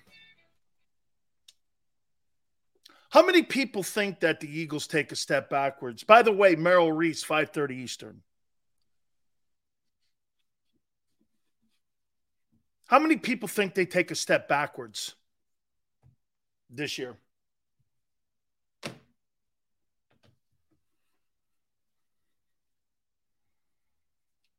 How many people think the Eagles walk back a little bit? Tougher schedule, lesser players. Lose all your coordinators. Joseph says it's inevitable. You know what, Joseph? You know you can have a lesser team and still win it. Hence Kansas City. Is Hurts good enough to overcome the better schedule and lesser players on the team? How does it affect him? How does this coming free agent period in March affect Jalen? Well, you ain't going to have 3 and outs on defense any longer. That defense is going to be assassinated with the butcher knife. Bradbury already told you, I ain't coming back for cheaper money. One corner gone. CJ ain't taking shit money. I think he's a priority. Both your linebackers ain't coming back for shit money. Fletcher might go like this. Well, maybe I'll be like Adama Sue and be like a hired gun. Look at what Sue has done. Sue's made himself quite a bit of money the last couple of years. Buccaneers, Rams, Eagles. Look at the money he's made. Just going around being a hired gun. Chasing a ring. He's made a ton of money doing it. Sign a 1-year deal, $3 million. Hey.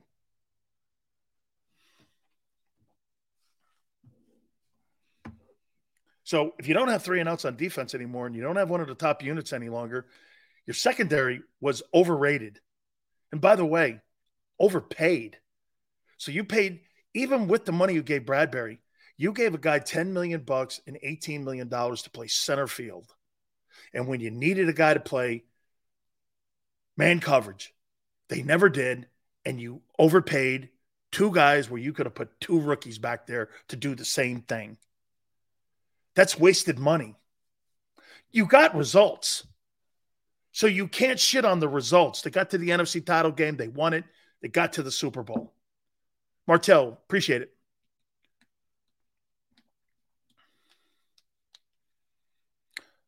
Pride goes, the draft has to be major.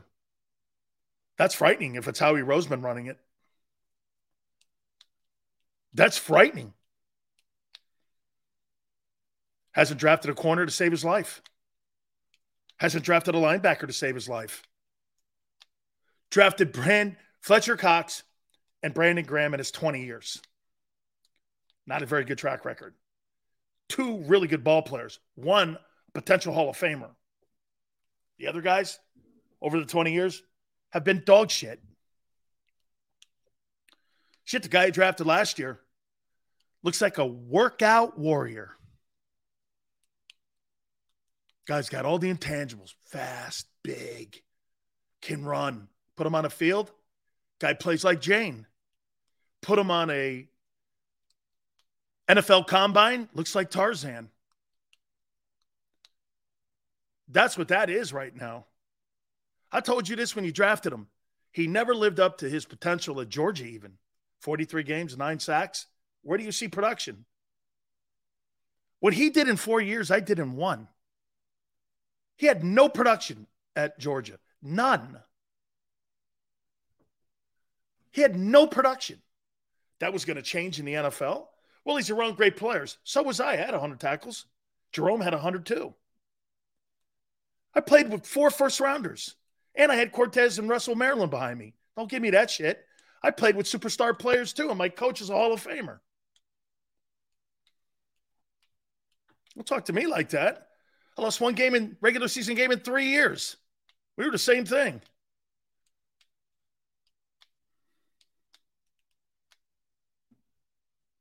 He had no sacks. See, I put my stats, my rookie year up. You're right. Hey, Sills had all kinds of stupid issues. I still had 22 tackles. And we had a strike that year in 12 games. We missed 4 games. So in 12 games, I had 21 tackles. I posted it on my Twitter page. This guy had 19 in 17 games or 14 games. I outplayed him. You can't have me outplay you and be the 13th pick. I was the 57th pick as a junior. Okay, so I was a high pick, so expectations had to be high too. But you're the 13th pick, dude. Well, Silsy's on a good team. Well, shit, I just saw 2 guys in Kansas City starting at corner that were rookies. Don't talk to me like that. And they beat the NFC champion Eagles. STN, I never said I was better than Jordan Davis. I said Jordan Davis needs to do more than me. That's what I said. I never said that. I was better than him in college. I did more. And, well, you played next to Jerome. Well, he played against this guy, next to this guy, Carter and Walker, who was the number 1 overall pick. And Dean was behind him. What's his excuse? Don't give off ramps to guys.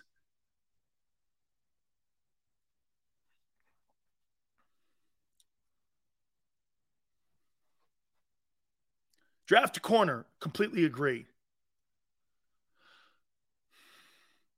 Don't look at it real. Those 2 corners in Kansas City got smoked. Not in the second half. Yeah, they got smoked all right. To the tune of a Super Bowl ring. Smoked. You know what's funny? I heard Barrett say this. And Tone, I love Barrett. You know that. Me and him are boys. Well, Jalen outplayed Mahomes in the Super Bowl. Jalen outplayed Mahomes in the 2021 game. That's not what it was about.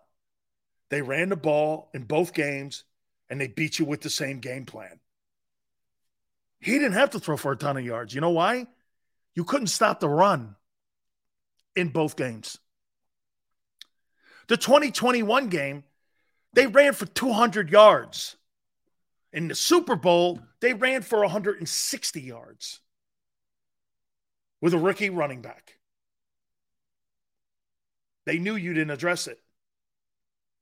They knew it. And by the way, how many of them wideouts got in the end zone, the red zone? They let you run from 20 to 20, got into the red zone. If it wasn't for Jalen, you ain't scoring.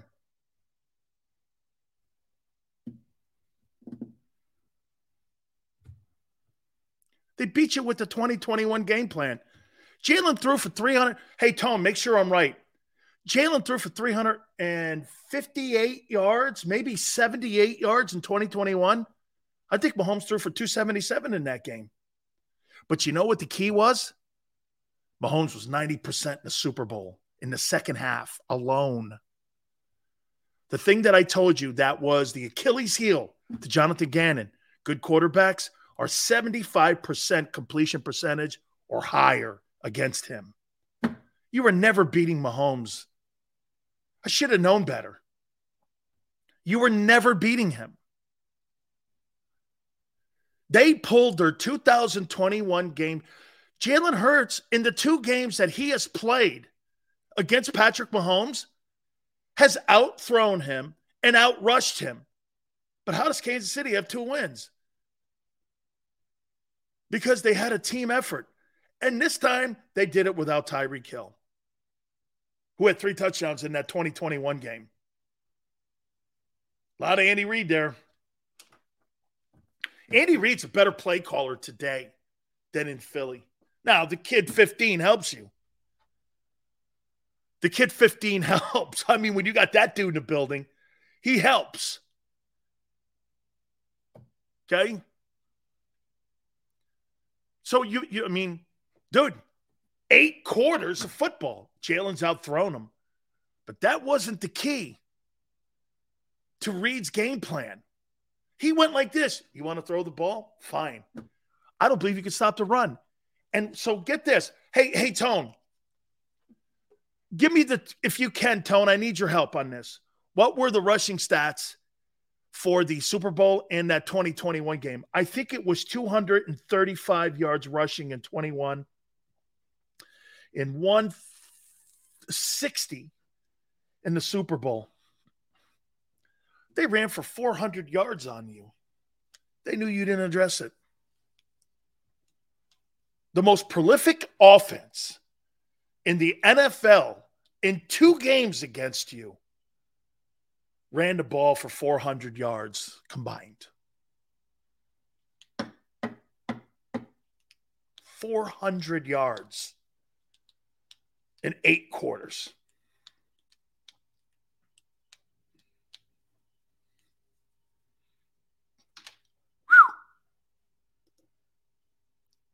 Whew. 358 combined. Oh. Yeah. 170 yards as an average. Almost 180 yards a game against you. They ran the ball. 158 in the Super Bowl, 200 last year. They knew you didn't address it. They knew you were the same team. That's frustrating. It's funny. I thought that the Eagles would do something different. It was the Chiefs that didn't do anything different. They beat you with the same game plan they had, just without Tyreek Hill. That's frustrating. You need D tackles. And you tried to put a Band-Aid on it, and it worked because of the shitty teams in the NFC. Dude, get this. Against top-flight quarterbacks, a rookie could rush for big numbers on you, like Pacheco. Because if you got an elite quarterback like that, they're going to get space. And if you can't stop the run, like you can't, you have not been able to stop the run effectively against good teams for 2 years. Jordan Davis was a bust this year. And some will go, well, Sills, he played really well early. Dude, that's like telling me Hey, this book is really good, but I only read half the book. I left the other 7 chapters and I didn't finish it. There's a beginning and an end to a story. And Jordan Davis's story ended at the beginning.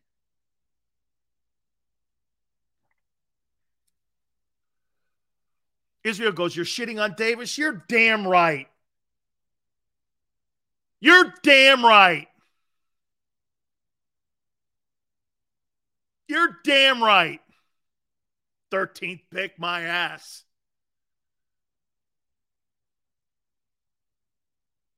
You're damn right. And by the way, shitting on Davis, I will shit on Jordan Davis even more next year because you know why? If that defense doesn't have 3 and outs like they did this year, that means that that quarterback has to carry that team more, and you're going to look like Chip Kelly's team. That defense has the potential next year to look like a ballet routine. 1, 2, 3, kick. 1, 2, 3, kick. 1, 2, 3, kick.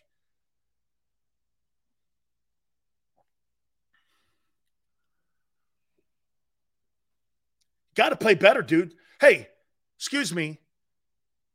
This is what expectations are when you're the 13th pick. If he's the 57th pick or the 78th pick, that's one thing.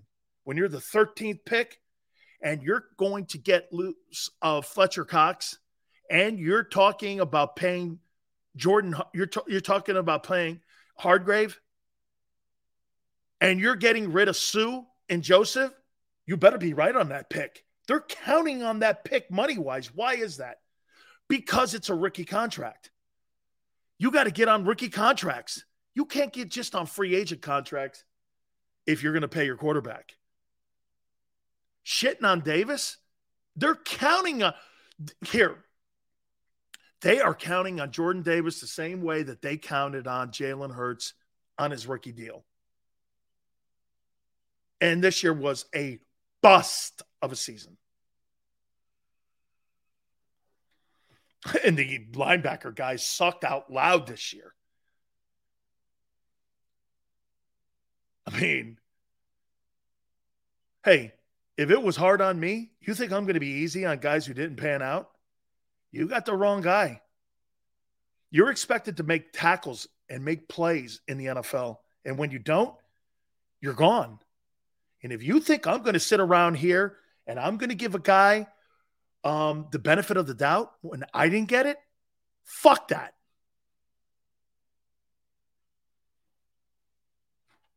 I didn't get the benefit, nor is he.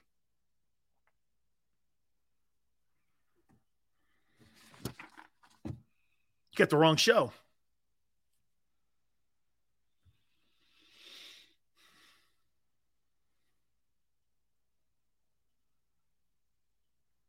And nor should Eagle fans.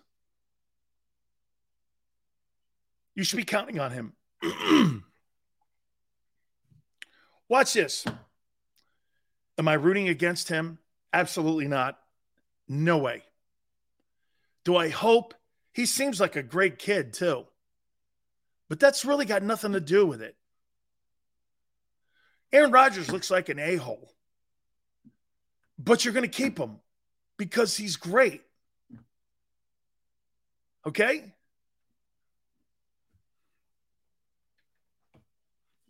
No one's showing up the D-line. I showed you, bro. You had $65 million invested in your front four and your backups, and they decided not to get off the bus. And all they did was complain about the field and the refs. Loser's mentality. I give it to Bradbury.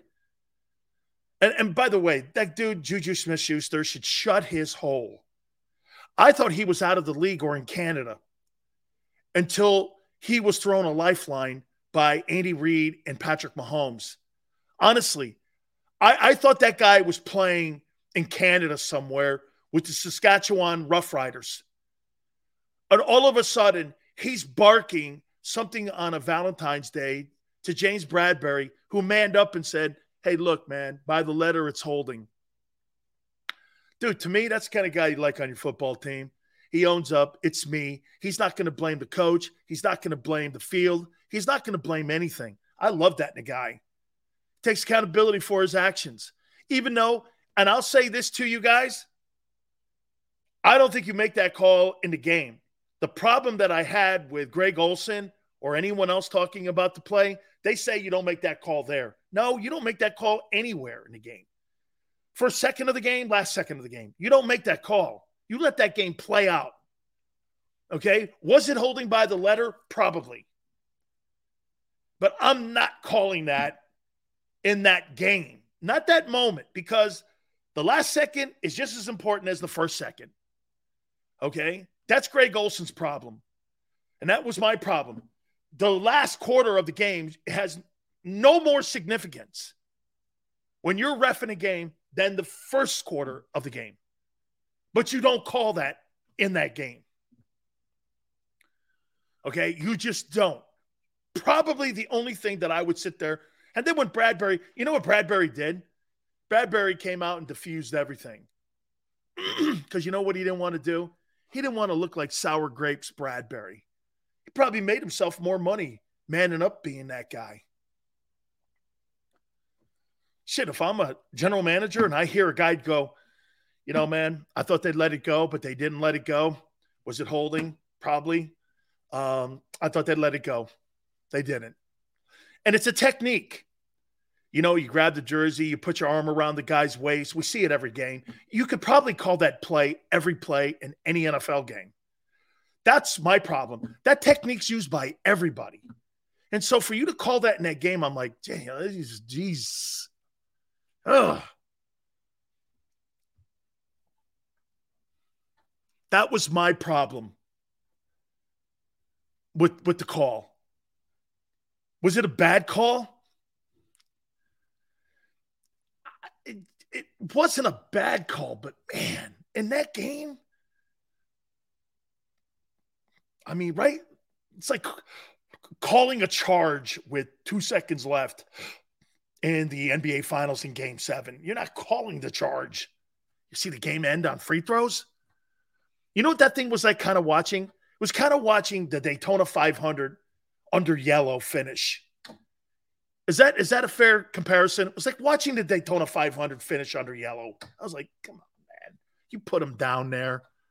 Game's over. As soon as that went down like that, I was like, game's over. Game's over. I think the two moments in that game, there were three. The fumble killed them. Jalen trying to switch hands. But you want to hear something? And I'll say this again to you guys. The fumble was horrific. Jalen was spectacular. That's the fair assessment. The fumble killed him because it was scoop and score. That's what killed him. It was scoop and score. Quez dropping that pass and that call. You could have, those three moments in the game, those three right there were the moments that I went, okay, the strip and scoop and score sucked. Because momentum was lost then. As soon as that happened, it was actually out of the half. This is where Andy's gotten better. Out of the half, Kansas City scored. Then the scoop and score. Then the drop. And then the penalty. That to me kind of was the game wrapped up in that moment there. You know what I mean?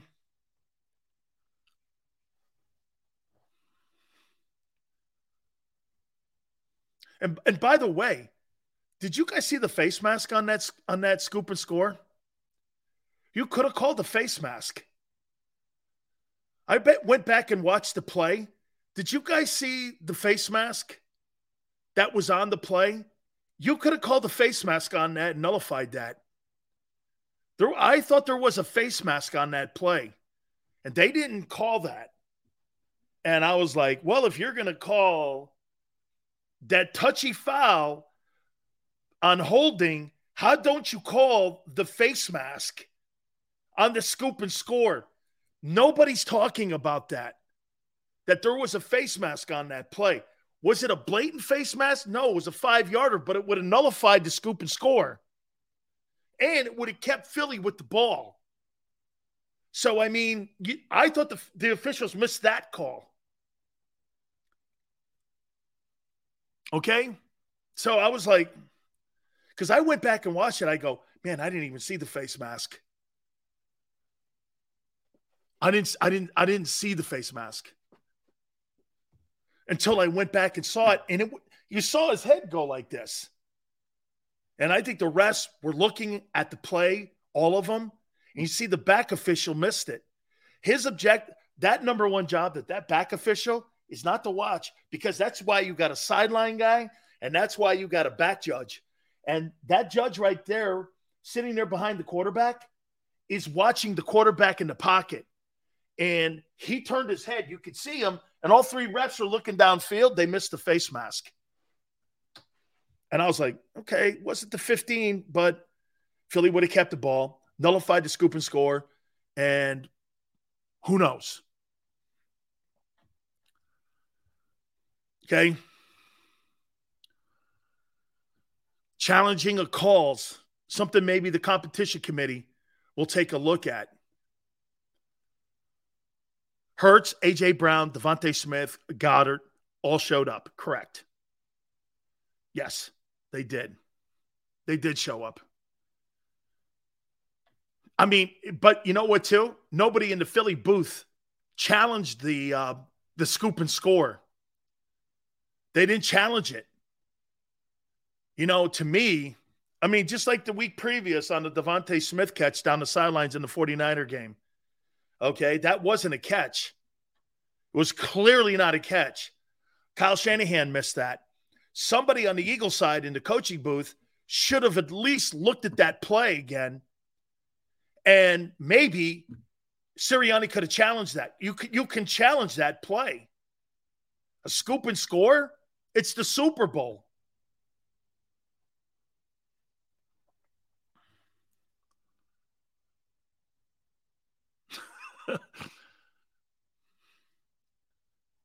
So, I mean, no one really, Israel, nobody picked that up until after I didn't see it either. I thought it was a clean play until I went back. Challenge one bad call per game if there's evidence. But the league in New York should have saw that. You're going to allow a play to go like that, and then and see, watch this. So you're going to allow a face mask, and then you're going to turn around and call a suspect holding call.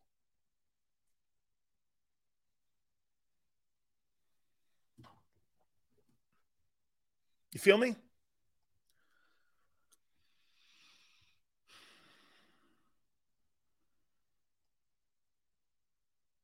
James goes, or John goes, I'm still not over the loss. Yeah, because it was in the palm of your hand. Okay? I mean, that to me, I think the Eagle coaches missed that. But to hear Juju Smith-Schuster barking at James Bradbury, shut up, guy. You're lucky you're in the league. I mean, honestly. It was right there. That game was right there, man. And I'll say this to you, too, before I bring Merrill Reese in. And I'm going to say this to you.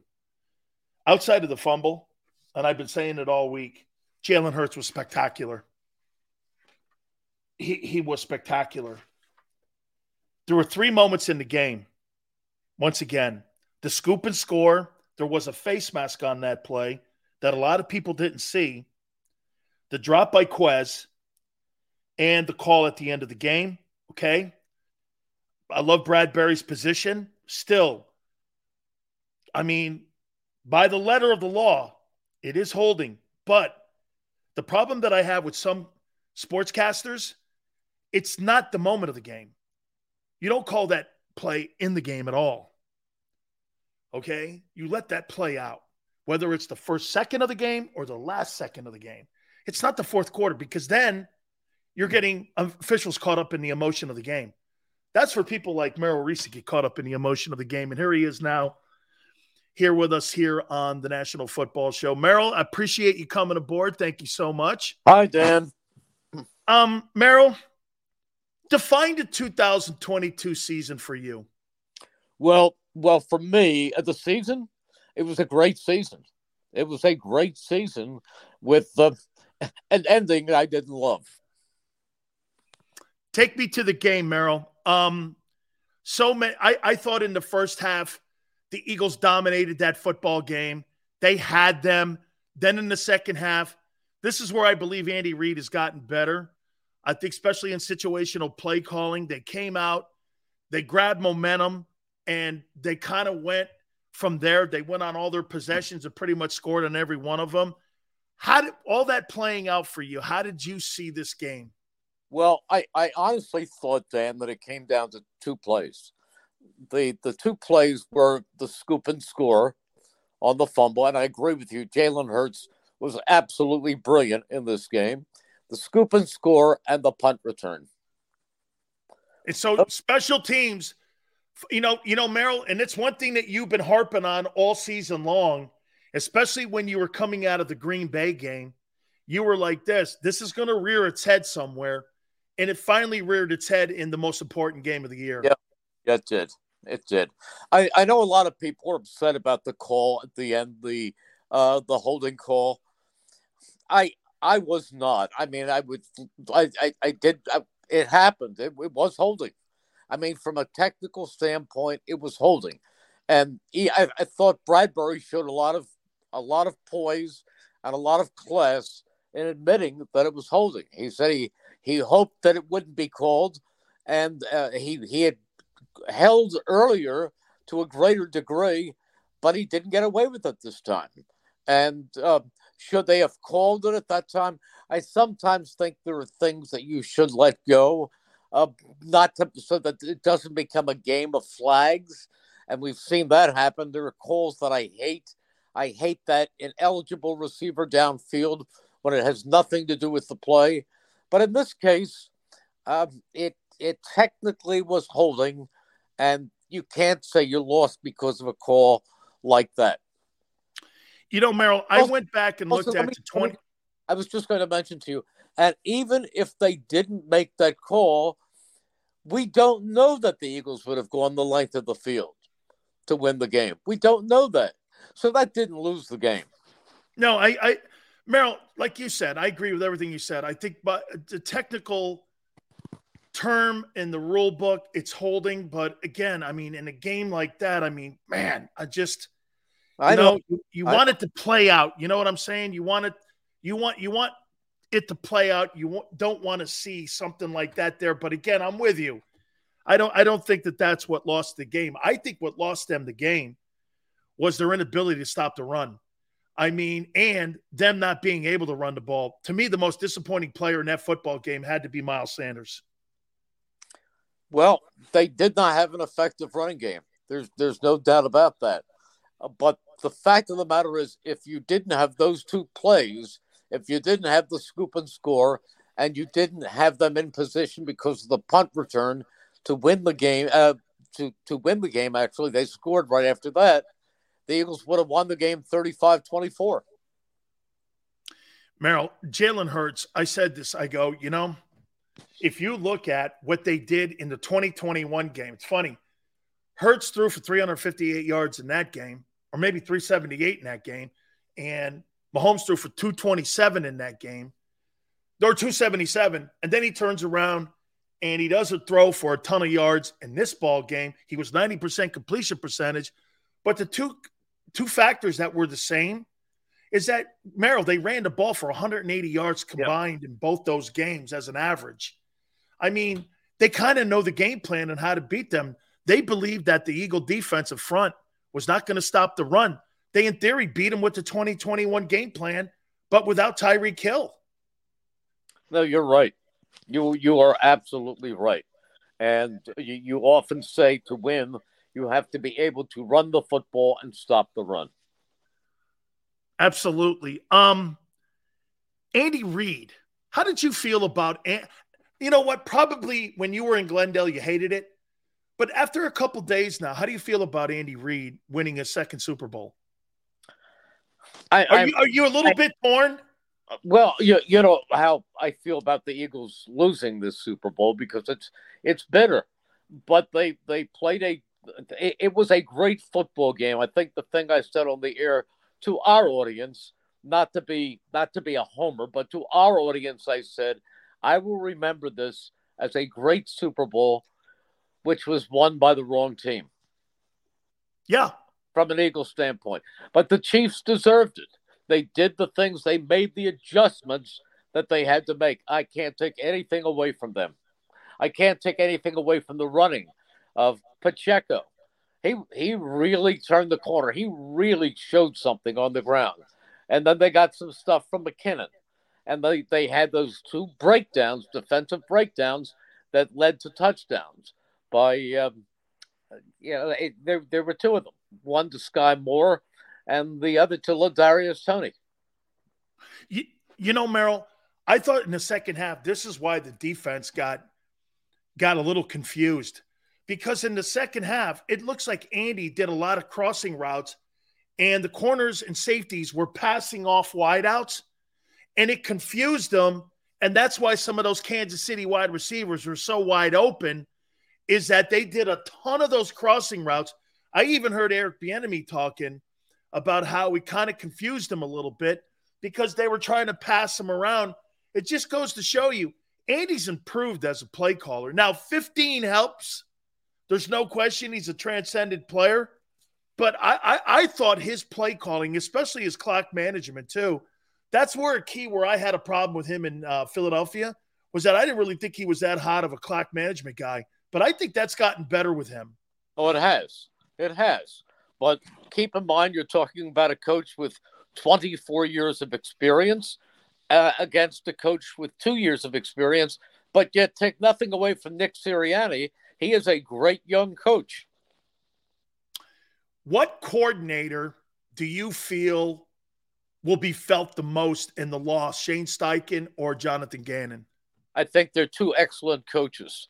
I think that the Colts in taking Steichen made a great move, and I think that the Cardinals in taking JG made a great move. They're both excellent young coaches who will be successful if, and I know this is a big if they get organizational support. These have not been traditionally two great organizations in supporting their head coaches. But they have, if they get that, they can both be winners. Now, I think it may be easier for the Eagles to replace Shane Steichen because don't forget, Nick Sirianni was a former offensive coordinator, so it's his side of the ball than to replace Jonathan Gannon. But we'll see what they do. But I think on offense, I would not be surprised if they promote Brian Johnson, who has the whole history with Jalen Hurts, has known him since he was a little kid, and was also an offensive coordinator at Florida before he came to the Eagles as a quarterback coach. So he and Jalen are on the same plane. They're on the same page all the time. Do you have a little concern that Brian Johnson could follow Jonathan Gannon to Arizona? Because, again, there's the same kind of situation there with Kyler Murray in the RPO system. And if you named him assistant head coach and promoted him to OC, that's an elevation on – it's not a lateral move. Would you be concerned? Because I agree with you. I think Brian Johnson – and I wouldn't be surprised, too, Merrill, if Denard Wilson ends up becoming the defensive coordinator, because I would think Howie would want to keep everything in-house. Well, I have no inside knowledge on this, but I would think that probably Nick Sirianni has an agreement with Jonathan Gannon not to take certain pieces. And I think one of those would be Brian Johnson.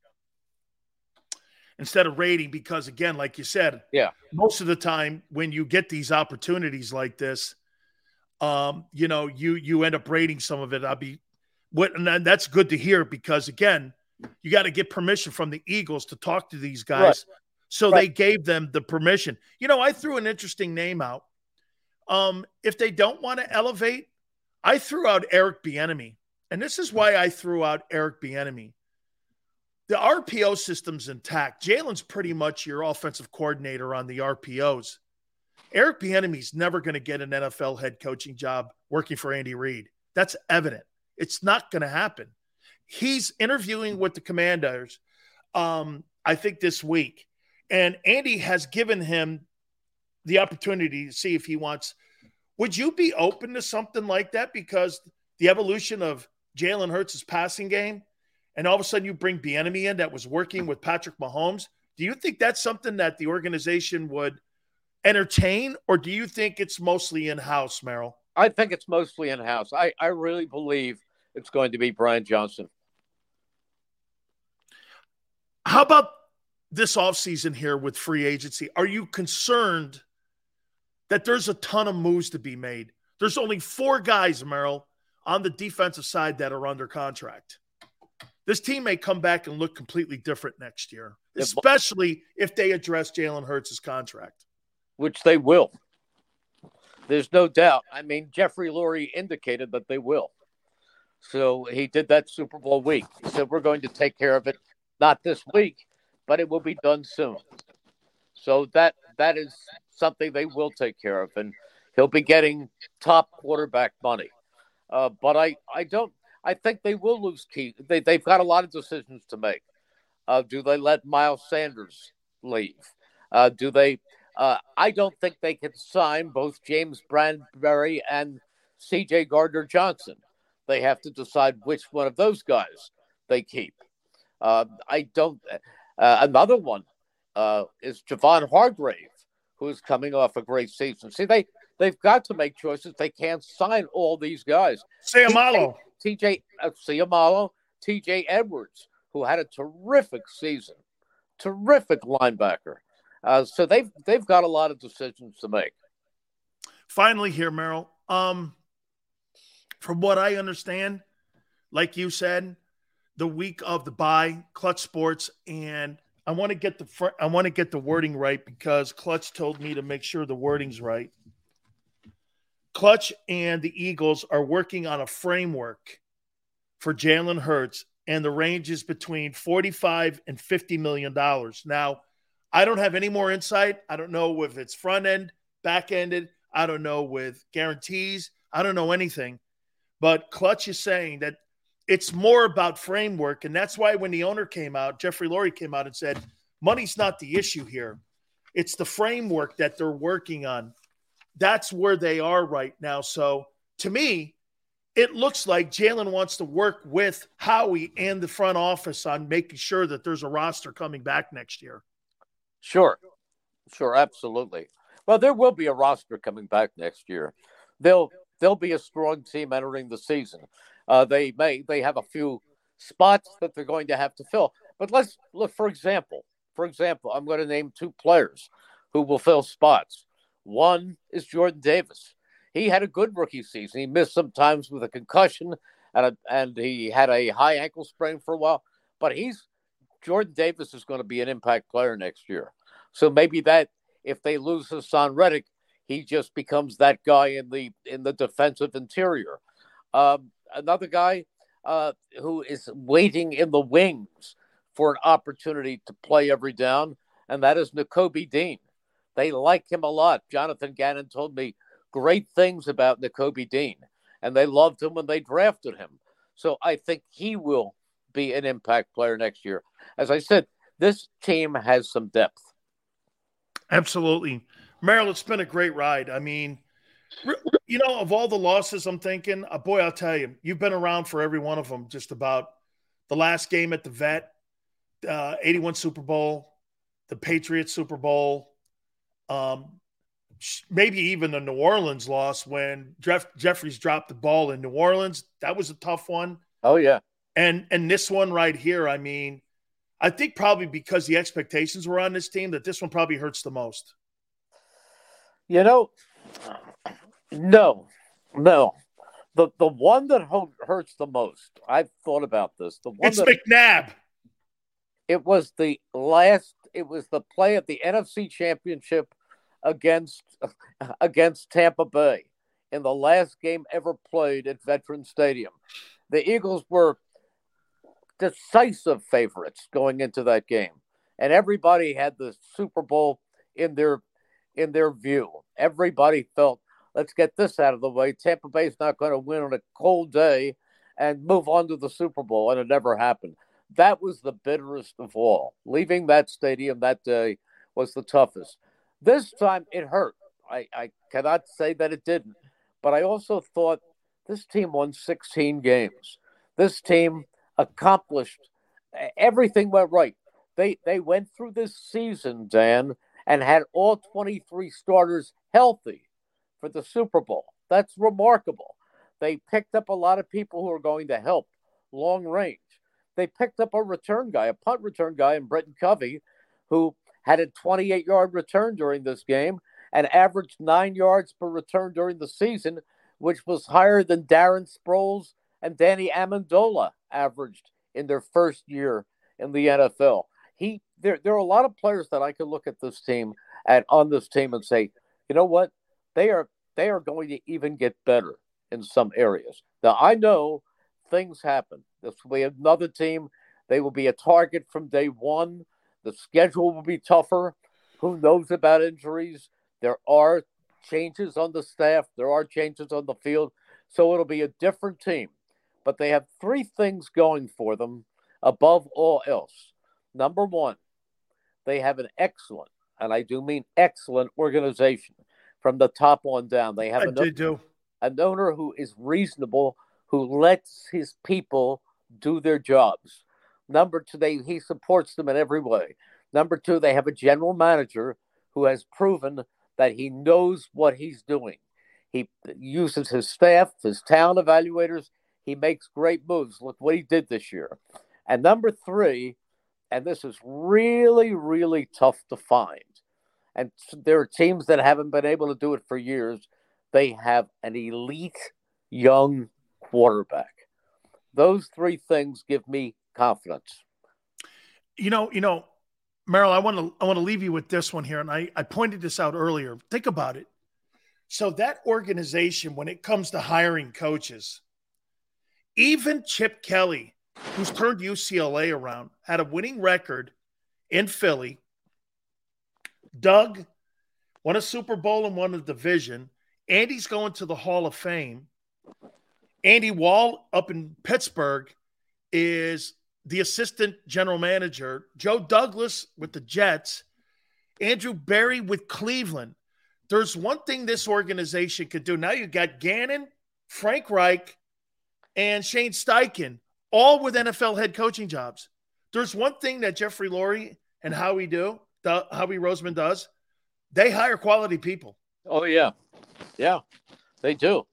This is an excellent coaching staff. There's no doubt about it. They have, in my 46 years doing the play-by-play, they have the best offensive line coach I've ever been around. Jeff Stoutland is amazing. His players revere him. Jordan Mailata, when he gives his college, says he went to Stoutland University. He's the best. To have an offensive line coach that good is a big, big plus. And their defensive line coach, Tracy Rocker, you know the kind of player he was, College Hall of Fame. Former teammate of mine. Really? Yeah. He was a former teammate of mine. And, when we were in the World League together, because Tracy got hurt with the Washington Redskins and he blew his knee out, I was the property of the Detroit Lions. We played in NFL Europe, and he was the defensive tackle, and we played for 2 years together, and then he went into the college ranks. I think he went to Auburn, then he went to South Carolina, then he went to Georgia. Yeah. And then he came to, as a matter of fact, the defensive line coach at Pittsburgh, Carl Dunbar, was our teammate as well. We were all three on that same defensive line. He went to LSU. Tracy went to Auburn, won the Outland and Lombardi, actually. And I went to the University of Miami. So we were all teammates. Great guy, isn't he? Great guy, knows his stuff. I believe he's one of the top flight defensive line coaches in the NFL. Merrill, I'm going to let you go. Okay. Thank you for everything this year. Can't wait to talk as we get into free agency and the draft. Let's do it. You got it. Thank you, Merrill. Okay, take care. The legendary Merrill Reese has been there for all the great wins and the heart-wrenching losses. Hit the like button. Keep it here on the National Football Show. When it comes to the fight against insurance companies, large corporations, and the healthcare industry, injured victims are always the underdog. But that doesn't worry us. At Messon Associates, we're an injury law firm from Philadelphia, and we come to fight. Our clients know that they've got representation with a chip on its shoulder, and it's the same chip that makes Philly the toughest city in the country. Call 215-568-3500 or visit us online at messalaw.com. Messon Associates, the toughest injury firm in Philadelphia.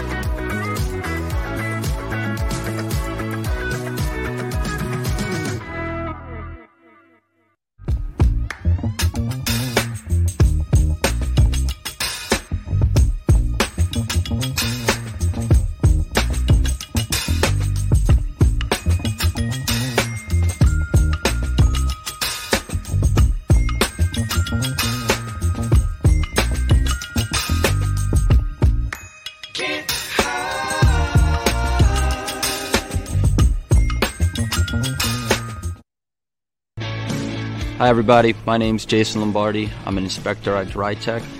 At DryTech we offer three major services, the first one being basement waterproofing, the second service we offer is foundation and structural repairs, and then the third service that we offer is mold remediation. If you feel you are having a waterproofing issue, give DryTech a call or check us out online.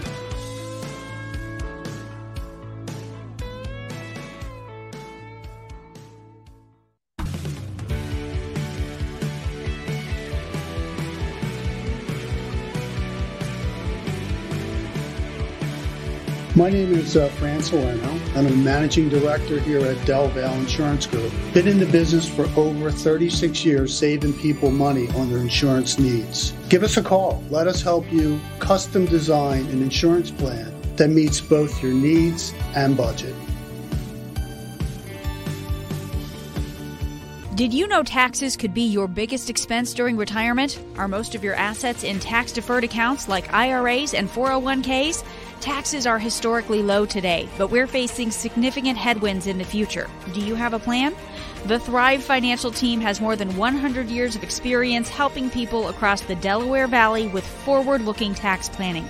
Learn how to shift your money from forever tax to no or low tax accounts. Get your Thrive Retirement Tax Playbook today. Go for the beers, go for the cheers, go for the hit and the hits, go for the scene, go for the screens, go for the gallery, go for the win, go to Ocean.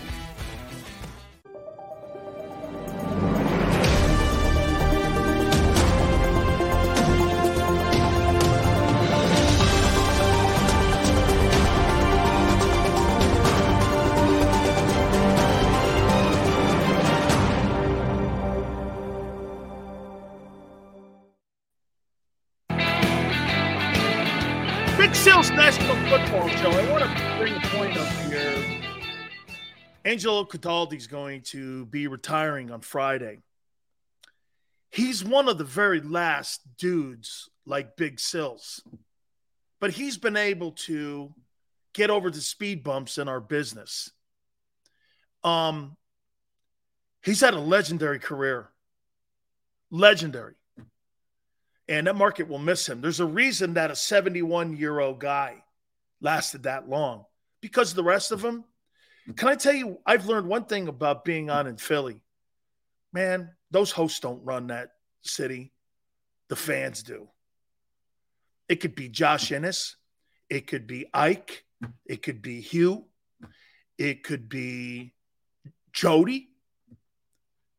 It could be any of them guys. It could be Eskin, Tony Bruno.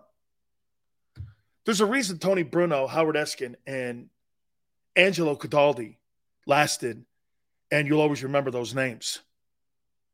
Okay? And Ray. There's a reason you remember those guys. You know why? They said something. They said something impactful. They made you think. They made you hate them. They made you love them. But what they were was genuine. You get so many people that do this. What I do, I've been doing it for 34 years. I found out one thing. The more genuine you are, the longer you'll last. But sometimes when you're genuine, people don't want to hear genuine. They like, especially the people that make decisions, they're like bullshit artists. Because those are people that move like a snake. Seriously, people in my business like people who move like a snake. And that's just not Angelo. He doesn't move like a snake. He's crafty. He'll be missed, man. He will. He'll be missed. Radio business is not what it once was. You know, I posted something. Somebody's asking me potentially to do something in a city in Florida. That doesn't mean I'm not going to still do this, because I think this is the future. I think radio, I don't know. I may or I may not. I don't know yet. But I have it. I have, if I want to do it. I don't know. Because I don't like guardrails. You can't do a decent show with guardrails. You just can't. You can't do a show any longer on radio. And I don't want to be in the principal's office every day answering why I said this. So, this is why when Angelo leaves Friday, Philly's mine. Philly's mine, dude. Because it'll be the only place where you can talk sports. Simple, easy. He's right. I talked to him the other day. Easy. Because you know why? All you do is talk to you. It's been a great ride, and I appreciate it. You guys are wonderful. Please hit the like button. Xander, love you, brother. Tone, keep up the fabulous work and the intel and the contributing to the show. You're doing spectacular. Love having you with us. Till tomorrow, 3 to 6 Eastern. Big Sills will see you on the flip side. When it comes to the fight against insurance companies, large corporations, and the healthcare industry, injured victims are always the underdog. But that doesn't worry us. At Messa & Associates, we're an injury law firm from Philadelphia, and we come to fight.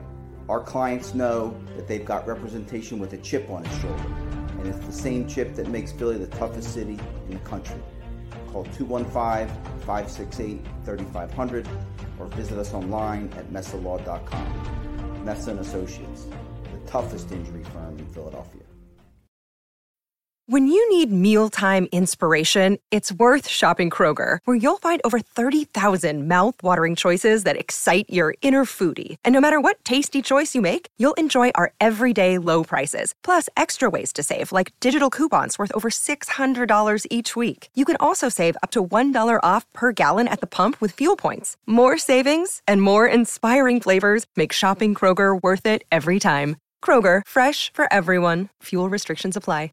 Save big on your Memorial Day barbecue, all in the Kroger app. Get 3-pound rolls of juicy 80% lean ground beef for $3.49 a pound with a digital coupon. Then get select varieties of flavorful Powerade, Body Armor Super Drink, or Arizona tea for 77 cents each, all with your card. Shop these deals at your local Kroger today, or tap the screen now to download the Kroger app to save big today. Kroger, fresh for everyone.